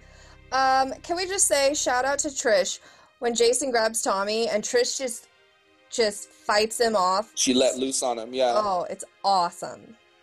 That's really good. And now they're working together to just make sure that they survive. We've got a showdown in the house, and we've actually just had a few scenes that replicated Laurie and Michael's showdown in Halloween 1. Nice.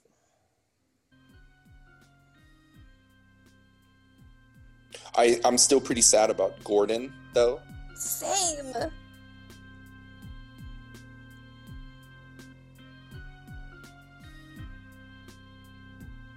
Oh my goodness. Oh, the last few minutes are so awesome. Yeah. The tension.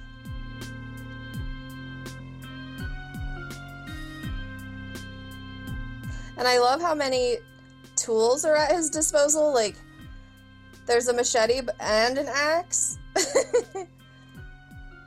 Right. And gardening tools. I love it. Oh, the TV! Hey! Hey, that reminds me of Dream Warriors. Anybody? I just saw that too. What? I just thought of that, like, throwing the TV on his head.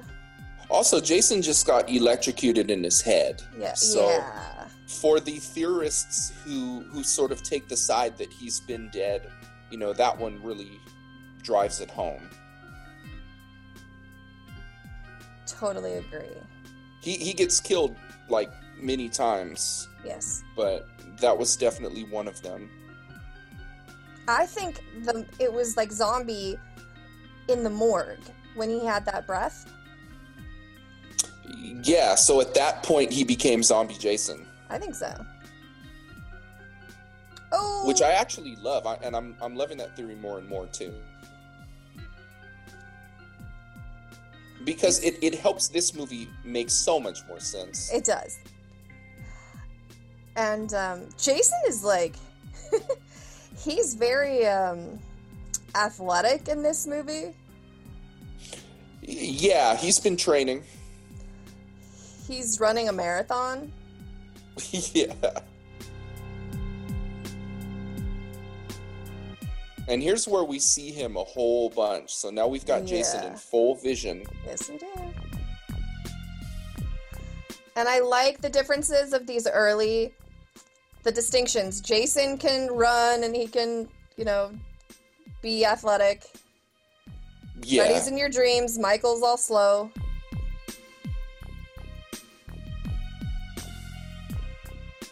Oh, Trish jumps out the window.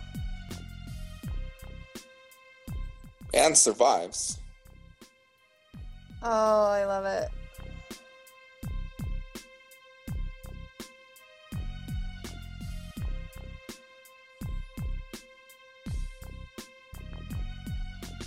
Although I'm still confusing her with What's-Her-Face. I know. I'm so mad. The more times I see this, the more angry I get that Trish kind of gets confused with the other girl, because they really should have realized that. Yeah. How did they not see that? Come on. She's so cool. And she jumps out of the window on her own to try to survive. Come on. Yeah. She's all about trying to save Tommy. But look at what Tommy's up to. Now Tommy is into survival.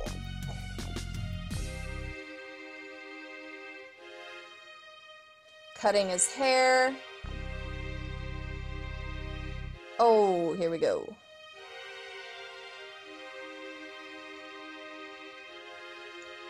A great music, by the way. The music's actually getting better and better as the movie progresses. Yes. Ooh. Tommy shaving his head. Tommy's trying to look like LBJ. Little Baby J. Yes, exactly. Oh, man. Trish puts up a good fight against Jason, I will say. She really does.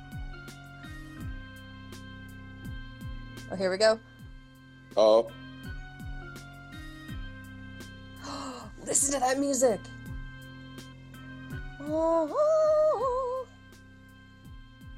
This is my favorite thing Corey Feldman's ever done right here. Same.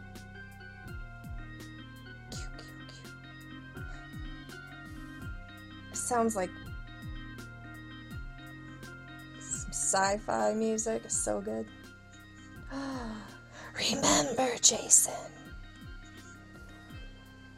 Oh. Little Tommy Jarvis is psyching out a grown Jason Voorhees. He's saving his sister in the process.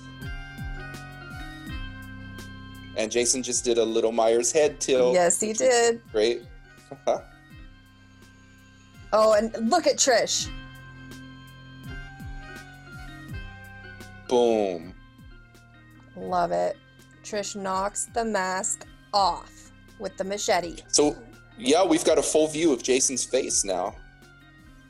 And I don't know about you, but I'm going 100% supernatural on this one.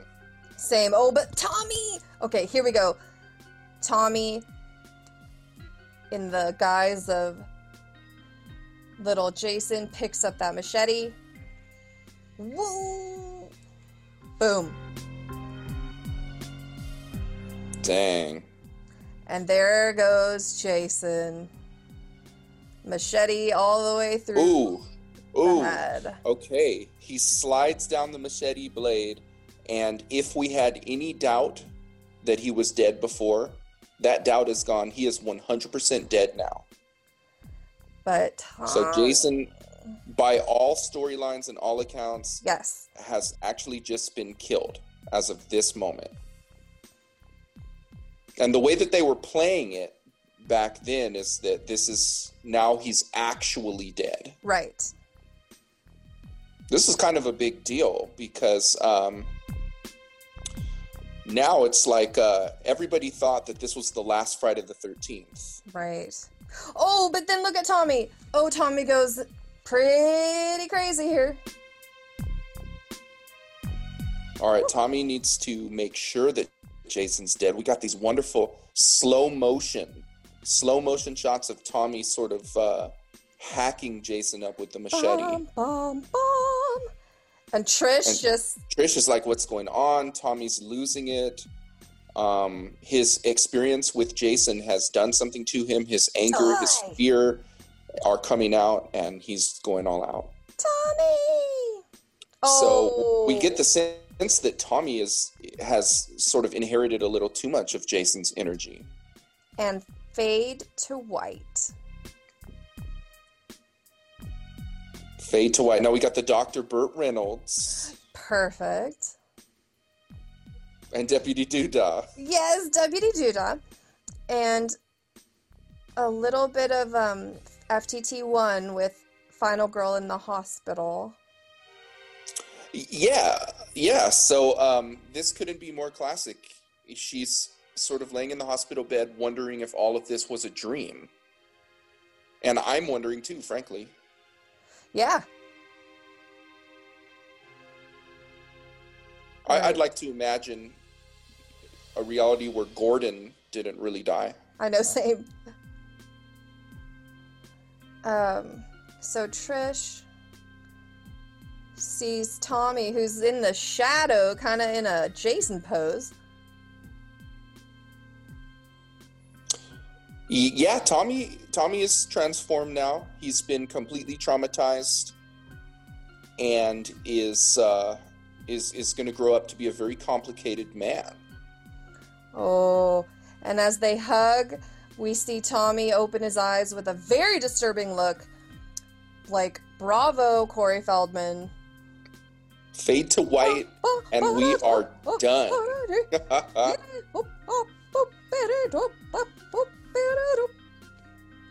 Yes. I love that. Incredible. And that is the final chapter. So.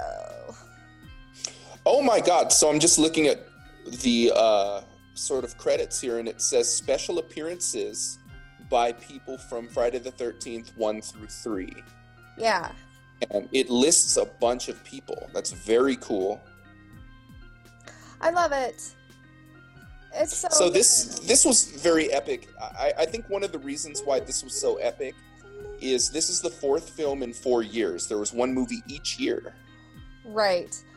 And nothing else did that. I had a question about what year was Season of the Witch? Season of the Witch was 83. Oh, was it?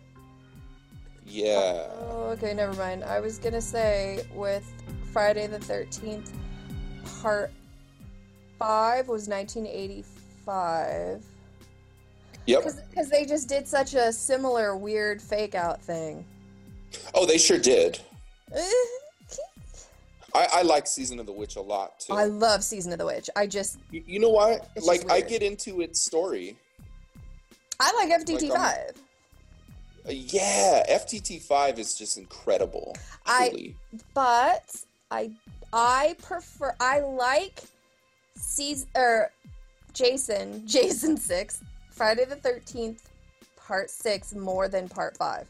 Because that's pretty amazing. I like the dialogue better. I think it's funny.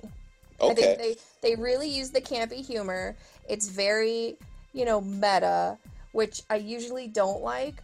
But I think part 5 went a little too far for me in the whole, like, I don't know, just body count. To me, part 6 feels more like they're trying to really, pay back the series. Right. They're doing something different, and they're using their self-awareness to actually create something fun. Yes, that's what I mean. In part 5, they're at their absolute height of what we call exploitation. That's exactly what I mean. Yeah, and it's direct exploitation too, because it's not quite that meta yet, and it's not fully self-referential, but it's already over the top, and they're just killing people every 2 seconds. Yeah, and I really don't like a lot of the I know we're not supposed to like the teens, but I actually don't like the teens. I actually don't like them. That's the thing. I actually don't like them. But part 6, I think that they get pretty funny. Right, because I don't really have that much of a problem with Paul or Kelly Kapowski or any of these people. I mean, to me, they're just airheads, all of them, and so that's fine. I'm totally neutral about that. That doesn't make me hate them. That just makes them a great part of Friday the 13th. That's what I mean. And I think that part 6, that you can tell the director actually likes the series. And very much so. Yeah. Part 5, I think. Yeah. But I end with part 6, so I'm not saying I dislike part 5. We have to do part 5. Well, we're going to have to do part 5 because it was like the most genuine 1981 slasher that ever happened in the mid-80s. Right. Yeah, we guessed the killer. We don't know who the killer is. It has 100% of the tropes, beginning with a scene involving the killer and some very heavy foreshadowing. Yes. So and it's great. I do love that, but part 6 is where I think we're probably going to call the series. I don't know. What do you think? Yeah. I mean, at least until the 100 movies that actually are guaranteed a spot are done. That's what I mean. So many things to cover to even think about doing something like Friday the 13th, 7. Let's just say if we get to 7, then everything's going great. That's what I mean, because FTT 7 will be after Canada. We have so many films that we actually know that we need to cover. But we might do Manhattan because of the reface I sent you. That puts my face on one of the little... Oh, that's pretty fun. ...guys that talks to Jason. That was pretty fun. Yeah, Jason Takes Manhattan, perfect example of just all out 100% camp in every possible way. And they're not trying to hide it either. No, not at all. So and it's better than 7. Yeah. I so love weird. It. Oh God. I've now sent you a reface, I think, for the big 3. Yeah, you have. I sent you Lori with the keys. Mm-hmm. Which I love. And I sent you the the little guy from Jason Takes Manhattan, and then I sent you my face on Johnny Depp from Nightmare.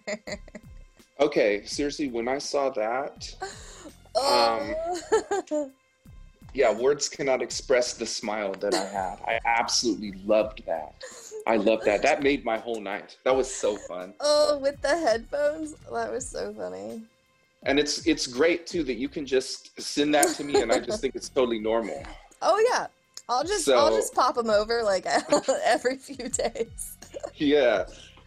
So I'm just like, it's Tuesday, and that one was a really, really, really good one. Awesome. So yeah, we have a very, very nice and thorough agenda here. Deciding the order is going to be quite the task, but it's a fun task. So right. So here at Slashers and Suits, let us know what you want to hear, what you want to hear talked about. Keep up on the conversation about these alternate timelines. The big 3. We're going to go to Canada. One of my personal favorites, Happy Birthday to Me. Oh, God. It's a masterpiece. I love it. So, and we'll be doing holidays. Like, we'll do New Year's Evil for New Year's.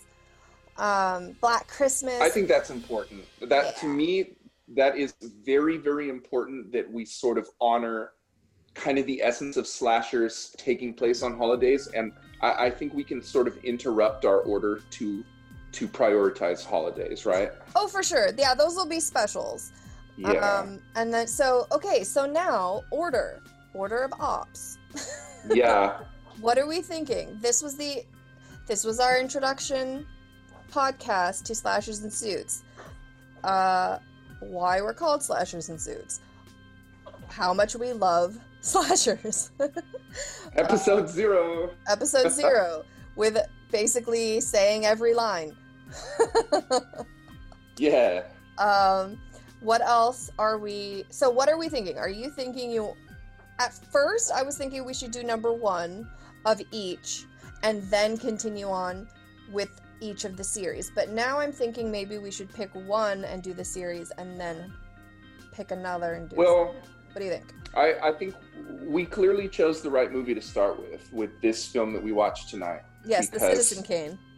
People can see, I mean, exactly what a cinematic masterpiece looks like objectively. Yes. And also, just can see sort of our genuine love for this genre. Yes. I mean, there's never a dull moment. Every single scene sort of has me mesmerized with a huge grin on my face. I just love every second. Same. So we picked the absolute perfect one to start with. It's where we got our name from, and it's a very important movie for us because we've watched it more times than any other movie. Yeah, I think so. It got to that point. I mean, we were going crazy with it and just watching it over and over. Oh my God, I know. So for the past 15 years, we have integrated some of this stuff into our dialect. I mean, this movie has been responsible for slang, that we have. And for that reason, I think we made a great choice. Moving forward, we're going to have to do the number 1s. Okay, that's what I was thinking. And then we're going to have to decide which one do we commit to. How about that? Okay, so number 1, and then commit to a series. Yeah, because it's like we're going to have to quote unquote get serious, if you will, but I don't even want to call it that. Like, I don't want to call it that because the theme here is to just emphasize how fun they are. Oh, absolutely. But I think that people are going to want to learn sort of how it all progressed. Right, exactly. And developed and stuff. So I think we can keep a really good balance. And if we do Halloween 1, Friday the 13th 1, Nightmare on Elm Street 1, maybe we can decide, okay, we're really feeling this one, so let's continue with that. You know, right. Or maybe we can let the followers decide. I agree. And I think it'll be fun because we'll obviously get into each of our different groups, because you will definitely be having much more of a suit for Michael Myers. Yeah, I certainly will. Because you get a serious suit. Yeah. For Halloween. And then I get very, very protective of Nightmare. I'm a dream warrior. You are a dream warrior. For sure.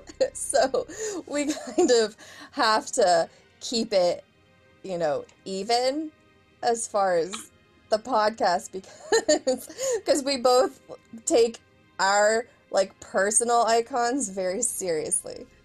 We sure do.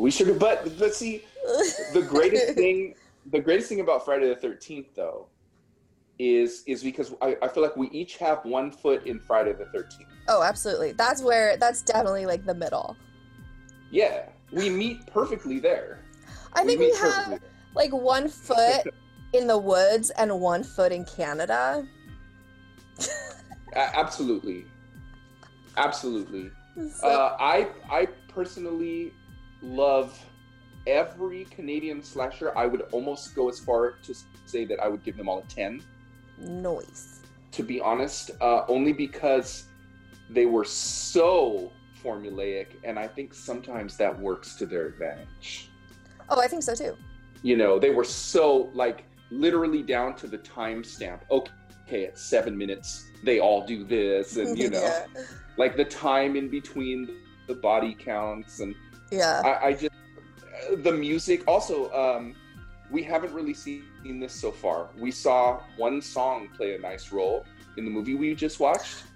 Yes. You know, George McFly had a dance, but we haven't really seen a slasher that really gives music a spotlight, and we're gonna see some crazy 7-minute long songs happening and stuff. Oh, it's true. You know, we're gonna get into full-on choreographed dance routines. Yikes. You know, like it's gonna get completely out of control. And then theme songs too. Oh, here we go. Like when we get to graduation day, remember how it starts with that crazy disco? I love graduation day. Everybody wants to be a winner. There's a disco song.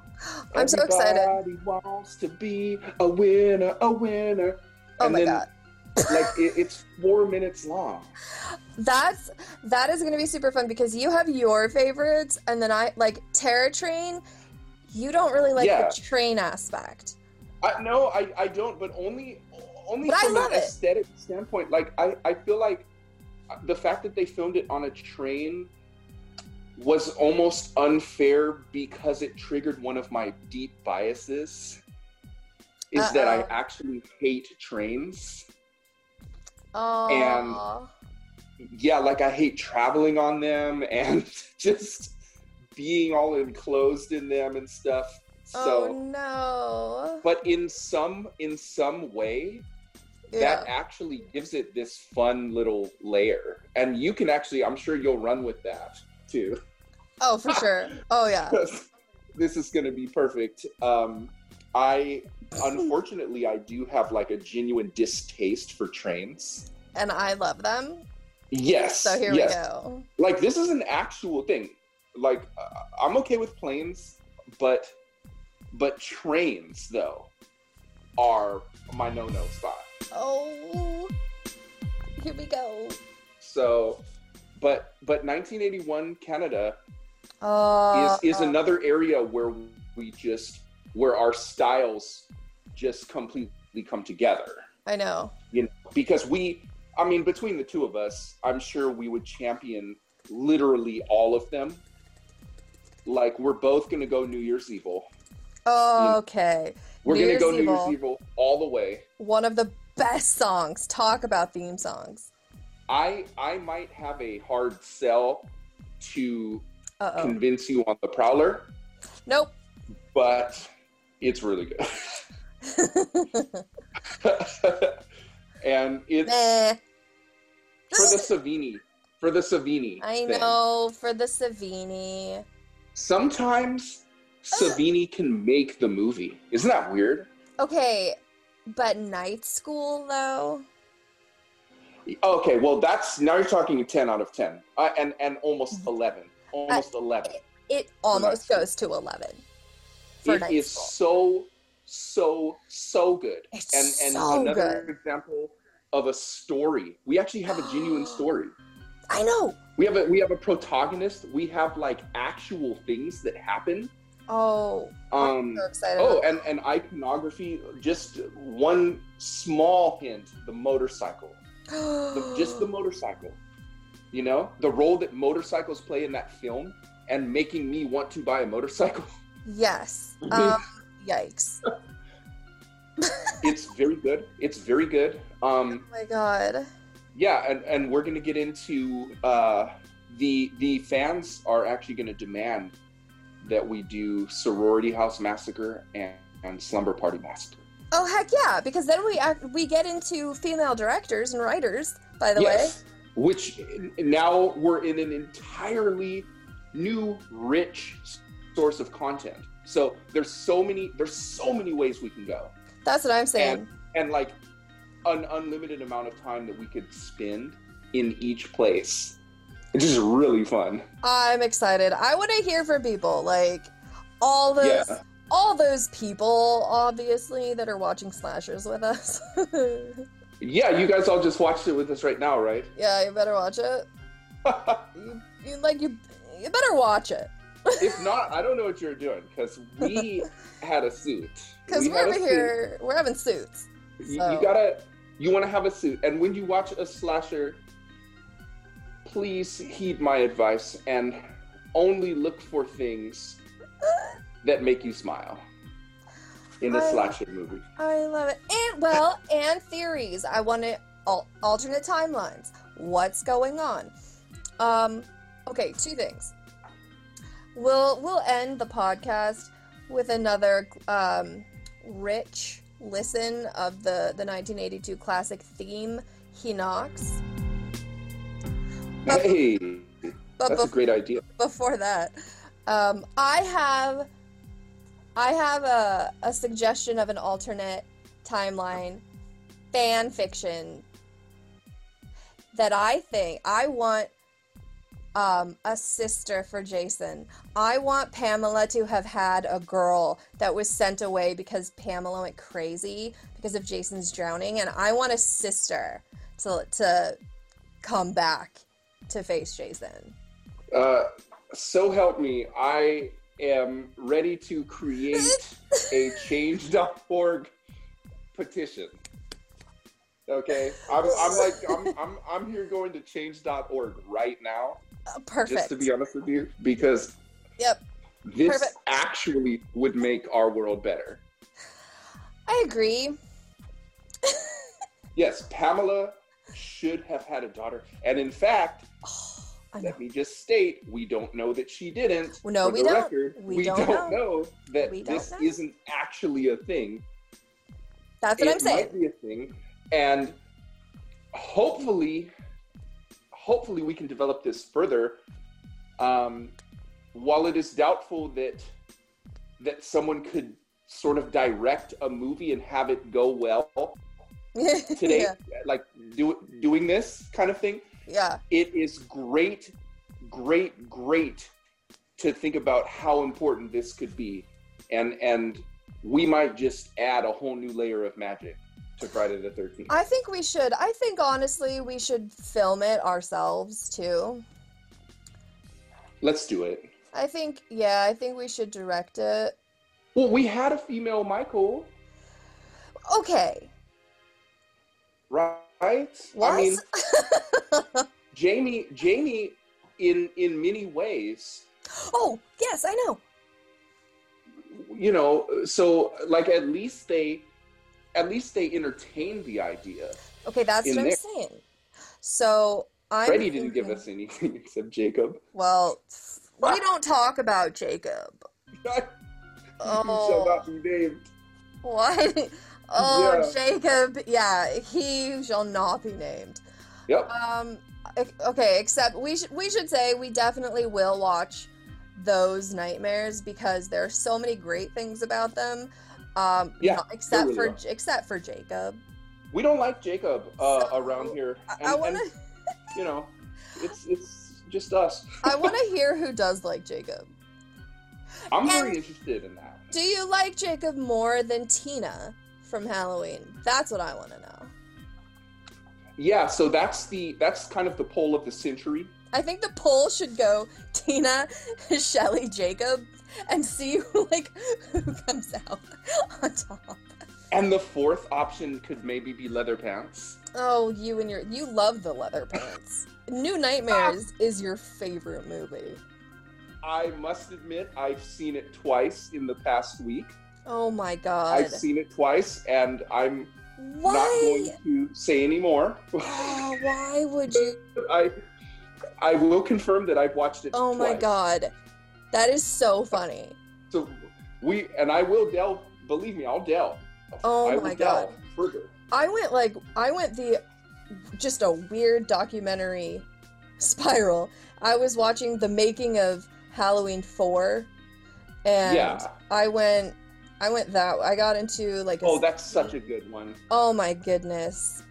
So that's interesting that you were in Leather Pants, though. I know. Of all the places. Quite the vibe. I watched it twice, and then do you want to know what I watched directly after Leather Pants? Please tell me it was part 1. Even gonna believe this? I watched Scream. You of all people watched Scream. I watched Scream after. Are you kidding me? Leather Pants. And for the record, we should probably clarify that Leather Pants is referring to Wes Craven's New Nightmare. Yes.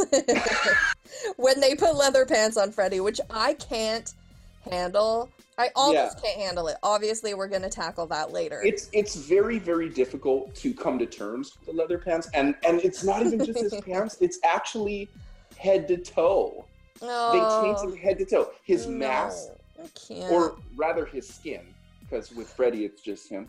True. It's not anything like it used to be. But I have to because of Heather Langenkamp, obviously. We have the return of Nancy. I mean, the story is about as strong as it can get. I know. Okay, that's what I'm saying. I love the story. I love Nancy. Yeah. But I do think the meta, the jokey kind of, or in-joke, breaking the fourth wall that led to Scream. Jason Lives did that. Oh, 100%. The whole movie, by the way. The whole movie. It has a Scream tone. Remember when we used to talk about the way that the slasher genre would almost break the English language? Because what is a satire? What is a parody? What is, a farce? It just keeps going on and on and on. There's all these different words, and they have to describe different things because there's some sort of conceptual distinction between the self-referential nature of early 80s slashers and how nothing is serious, but then in 1995, we're still not taking ourselves seriously, but in a different way. Totally different way. But I can't believe you watched Scream. I did. That actually surprises me. Because you... Really? I know. Because I'm trying to branch out. You're branching out. I love it. I usually have my suit on. My suit is on pretty tight. Usually. It's usually ironed and pressed and very... Yeah. So I'll stay in 80 and 81, to be honest. I know you will. Most of the time. And you know what the secret to that is? There's one thing that Canada brings that actually keeps me there, and it's like those 5-minute music things. Oh, and the Guess Who? Guess the Killer. Guess the Killer is a game that I really, really love. I love it too. You know, Canadian slashers, you do not go into the experience with this whole like preconceived notion, okay, I'm going to see Jason, you know, I'm going to the movies to see Freddy or Michael Myers. It's actually somebody from your group of friends who you know, trust, and maybe even love. And then at the end of the movie, they turn out to be the killer. Well, I will say Scream does that, actually. It actually does so well. That's so weird. Yeah. That's crazy. And it integrates direct meta for only the second time. You know, in New Nightmare, they talked about slasher movies being an American genre that was wildly popular in the 80s. Right. You know, and then here comes Scream like 2.5 months later. It's very auspicious. Yep. And the vibe continues over perfectly. So I became very fascinated. I went on a trip with the whole leather pants thing. Well, and I love that you're branching out because I would have to like poke you to even go into 1982. So yeah, I remember those days. Do you remember that? Yeah. It was very, very Suits. Well, that was a little too much. That was when I would just, you know, I'm all about Halloween 1 and you know, too many Suits.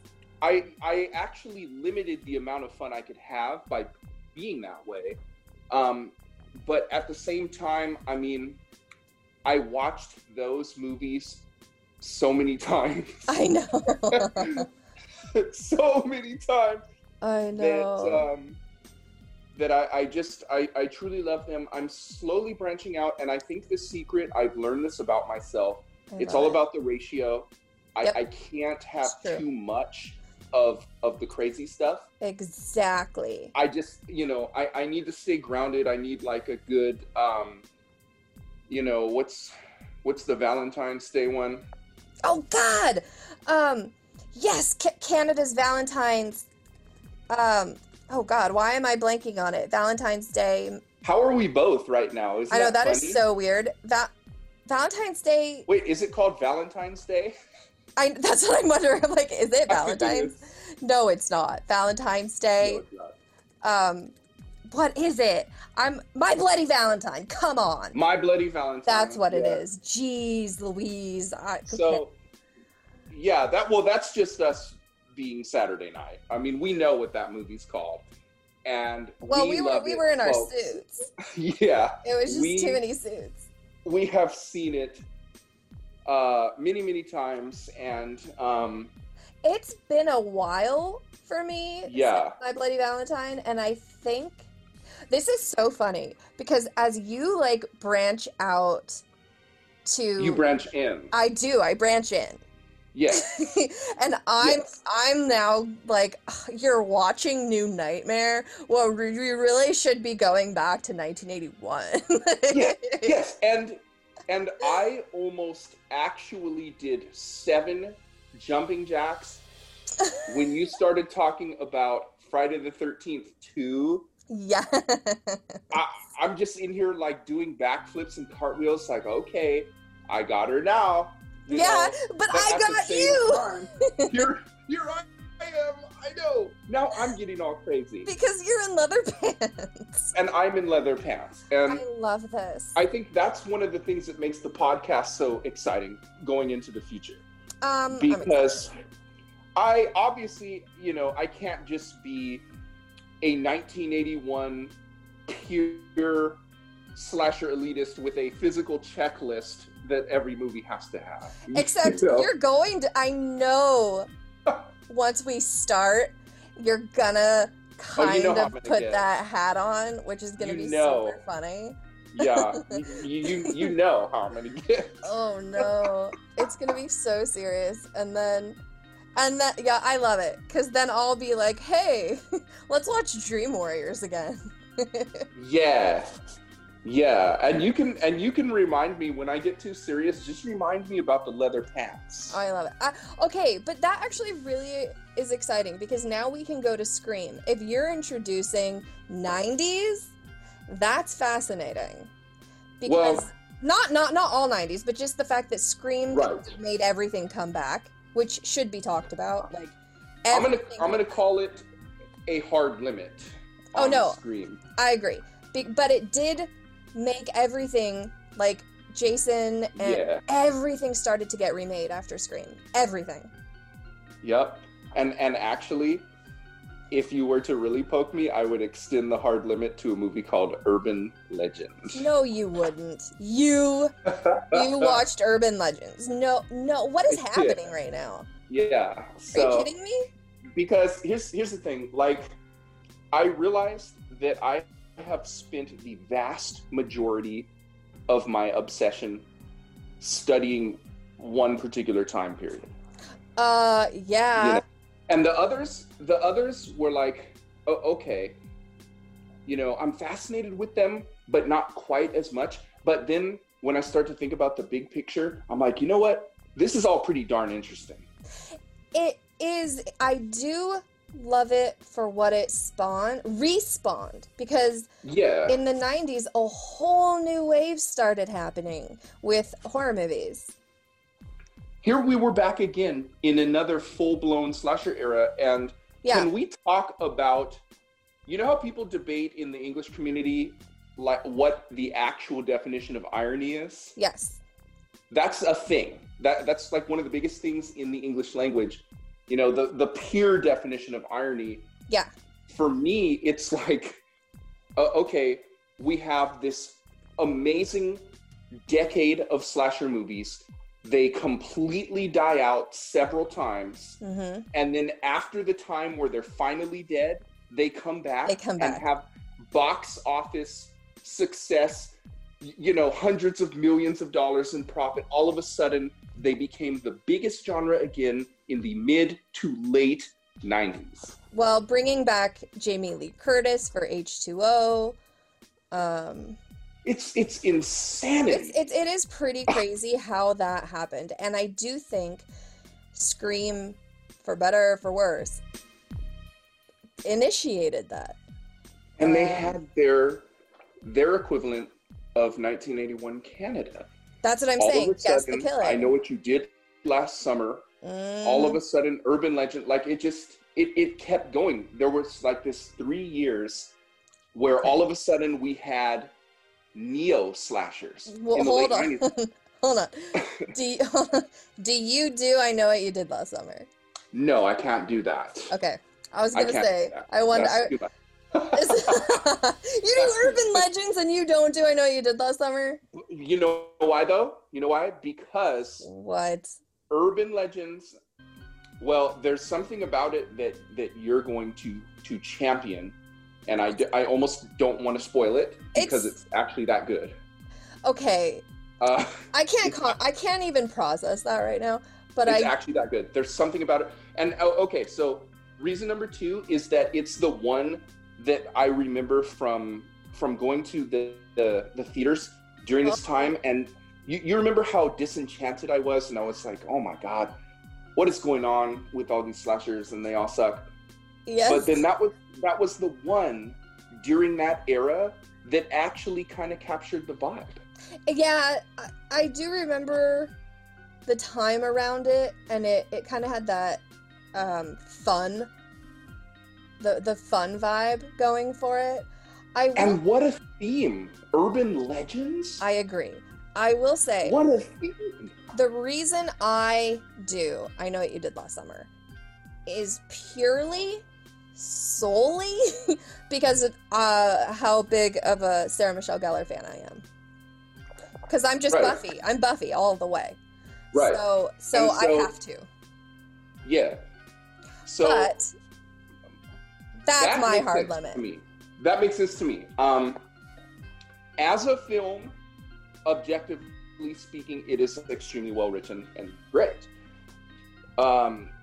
It kind of, I guess if I can use the term, it passed me by, or I passed it by or something, or maybe the timing wasn't right, because I was like seeing it in the theater, and it was very hard for me to process.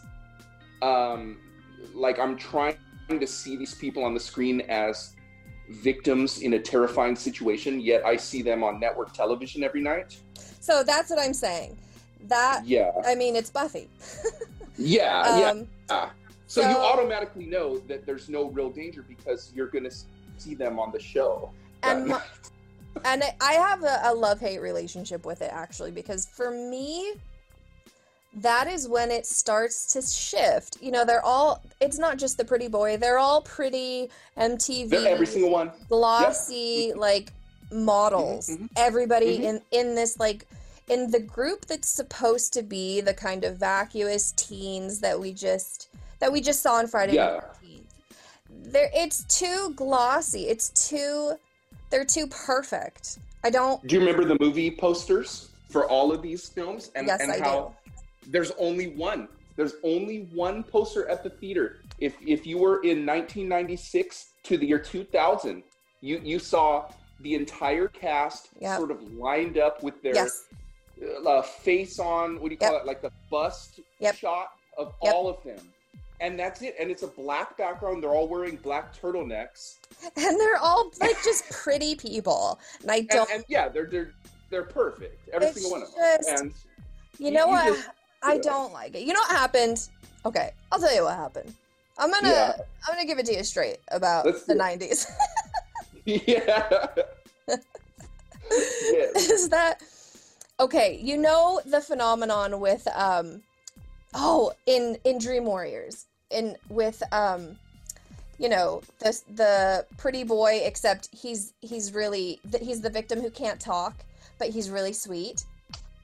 Is it Bill? From a looks perspective, he's perfect, but he has a total flaw. Yes. And so, but in the next movie, he becomes like, you can tell that he's in between movies. He's been a Calvin Klein model, and he has like an ego. So, and which it bears mentioning that many of the no-name actors in the movies that we watched from the early 80s, including the one we just saw, are very, it's not like they don't know that they look good. Right. I mean, everybody in the movie we just saw looks good. But they're not. And that's, there's some other difference. And it's so fascinating. But they're not you don't see them on some billboard for like a campaign for the Gap or something. Can you imagine if people went to the theater thinking, this is Friday the 13th, the final chapter. This is where it all ends. And remember, as weird as this sounds, because we're us, people actually took the movie we just saw seriously. Oh, people take it dead seriously. I take it seriously in my suit. Yeah. Like this is serious business. But imagine if the teenagers that we just saw getting killed were on The Facts of Life, or Charles in Charge, or Family Ties. It's like... or even worse. And I think this is the root of the problem. What if they were on Days of Our Lives? That's what I'm saying. What if they were on 90210? It becomes a soap opera in the 90s, and I don't like that element at all. Like these teens that were the so-called victims of the late 90s slasher movies, these were $200 million a year, you know, network television primetime top 5 popular show movie stars. And I'm sorry, but Final Girl being Jennifer Love Hewitt is never going to be Nancy. That can't work for me. That can't work for me. Are you kidding me? I need my Nancy in Survival. That just can't work for me. No, it can't work for me either. So that's actually a hard line, I'm gonna say. Hard line. I can do Neve Campbell. Oh, I can do Neve. You know why I can do Neve Campbell? The Craft. Yeah. Which we might as well cover at some point on the show. I think we should, because I think we should too. I actually love that movie. Incredible. It is incredible. I love The Craft. And it actually touches on a lot of the themes. Yes. Like the outcast kind of surviving girls. Yes. So, yes. and the soundtrack is amazing. Yes. But, so, okay. So, should we hardline at Scream? We're going to have to, and we're probably going to have to cover it last. Oh, it's going to be dead last. Ha, ha, I mean, I don't, because there's going to be a huge issue of what do you cover after Scream. Yeah, I can't go really after. We can't open the floodgates, because if we don't say that Scream is last, before you know it, we're going to be right at I Know What You Did Last. I know we are. And then I'm going to need my Bloody Valentine to detox. So. Yeah. Yeah. So, but at the end of this podcast, we've come to the realization that we are writing and directing Friday the 13th, Jason's sister. Friday the 13th, Jason's sister. So that's great.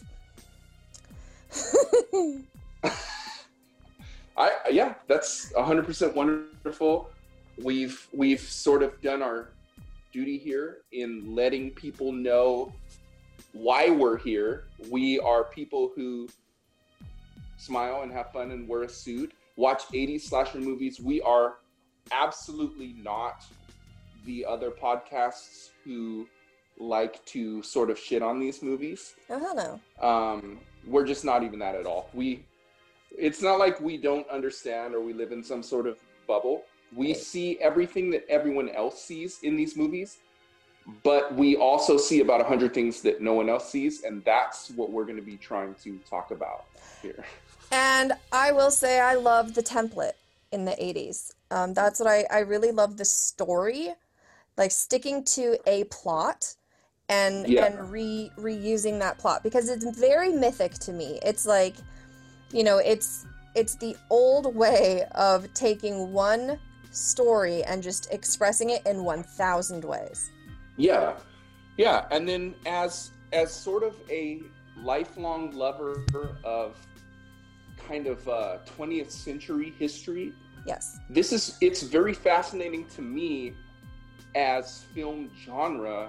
I think the number one thing that draws me to it is looking at the reasons why this worked. Oh, absolutely. This worked well, and somehow this captivated the nation. Like, we're not talking about movies here that no one saw. We're talking about movies that everyone saw.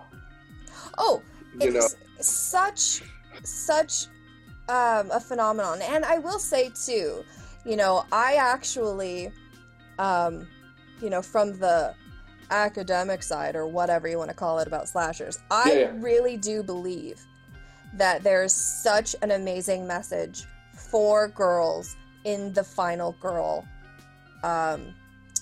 role. I really have loved that. It's empowering. It's empowering. And I have found that.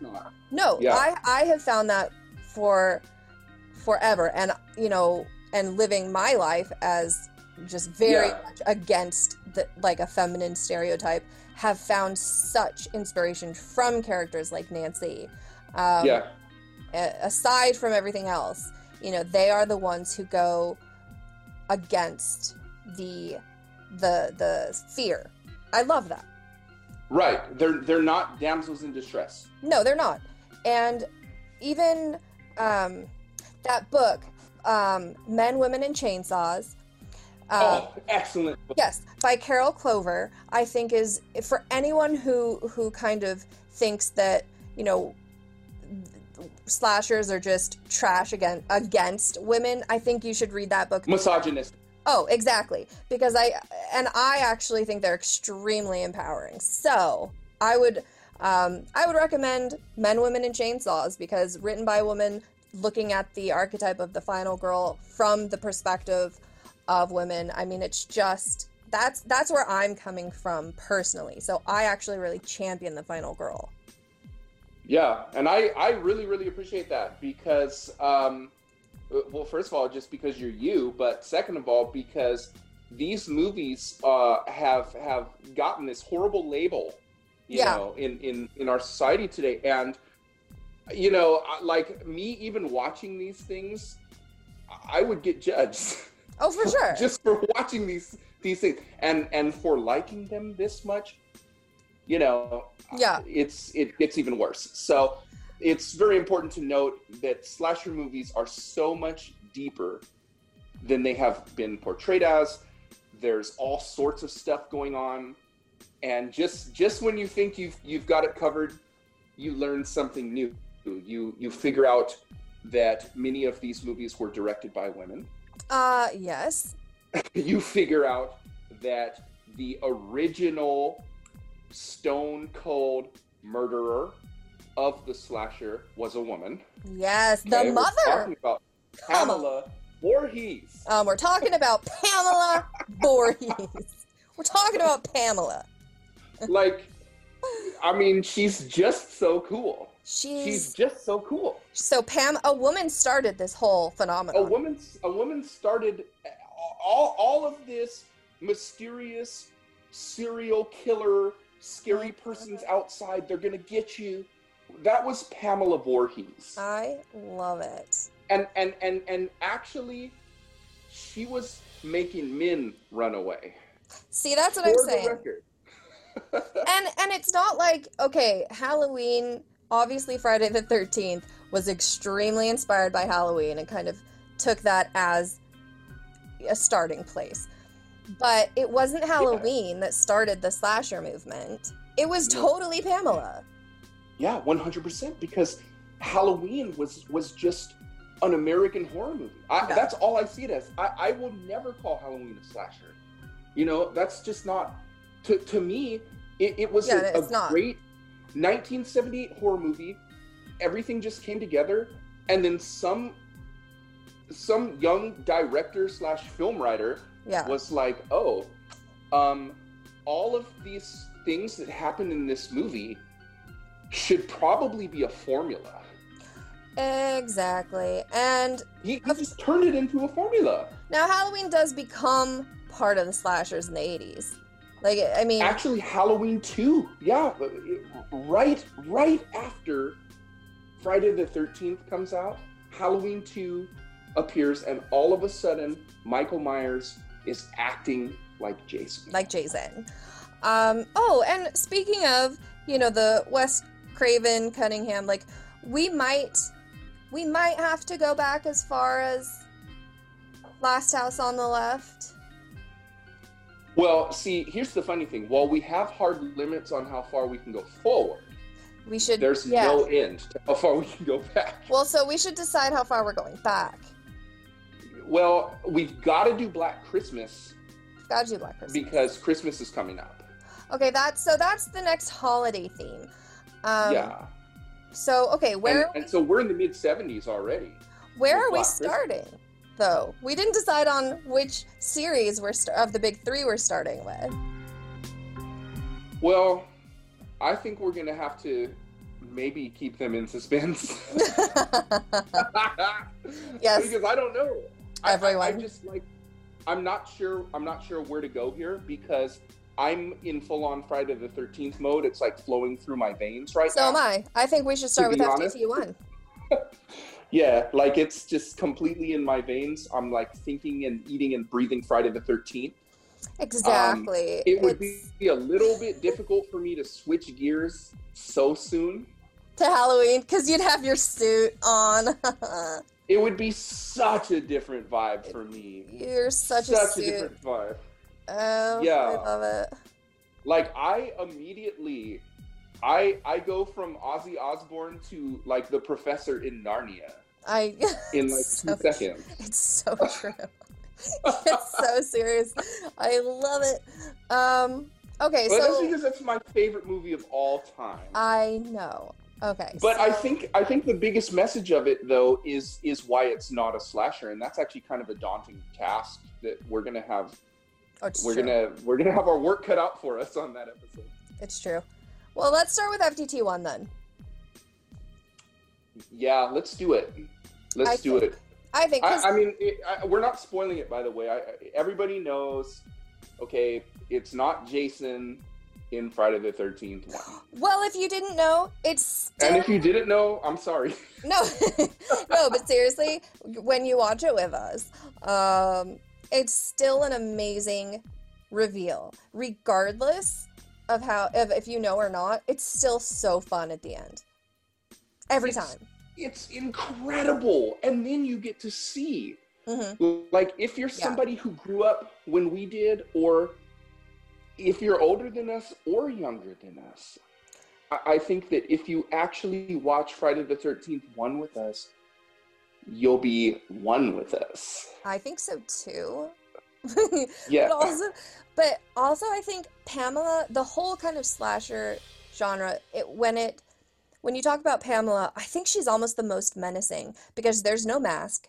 There's no like, oh, she just kills for no reason. She's a vengeful mother. She's just in her sweater as a mother killing people. I mean, there's also like crazy. 5 minutes of time before she even reveals to you that it was her. But that's what I'm saying. Like, it's not some boogeyman. It's your mom. Right. Yeah. It's still the most effective reveal. To be completely honest, the slasher would never. That's one thing they would never surpass. You know? You couldn't do it again. No, Pamela, like you go through this whole movie, and keeping in mind this is like 1980. Nobody's even putting 2 and 2 together. Everybody saw Halloween, and they're just like, oh wow, okay, this is our modern horror movie. Mm-hmm. And then Friday the 13th comes out. They're not looking for tropes. Right. You know, they're not somehow imagining that this movie was inspired by Halloween or that it's going to further the iconography or genre conventions of what Halloween did. You know, they're just kind of here for the first time, and they think that some big bad dude is out here murdering people. Exactly. That's what they think. They think some like Ted Bundy, Jeffrey Dahmer. Yep. You know, these movies were very timely in that the famous serial killers were active at the time. Oh, exactly. It's very, very important to note that one of the reasons why these movies were so successful is because every single American person who watched the news was getting flooded with these images of serial killer, of nuanced serial killers.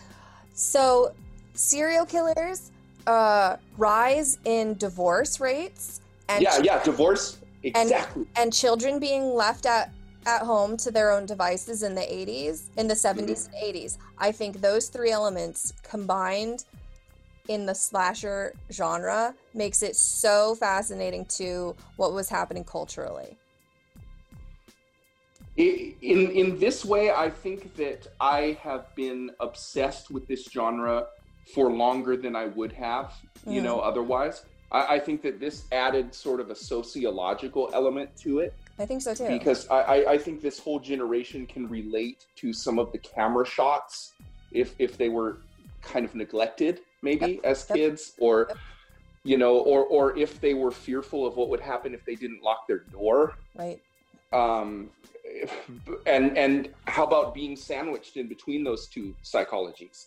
And you know, exactly, and having to choose between parents, you know, your mom or your dad, and they're both having kind of really challenging issues with each other, and putting you in the middle. That's really heightened in Nightmare with Nancy. Oh my God, in a great way. Dynamic. Yeah, in such a great way.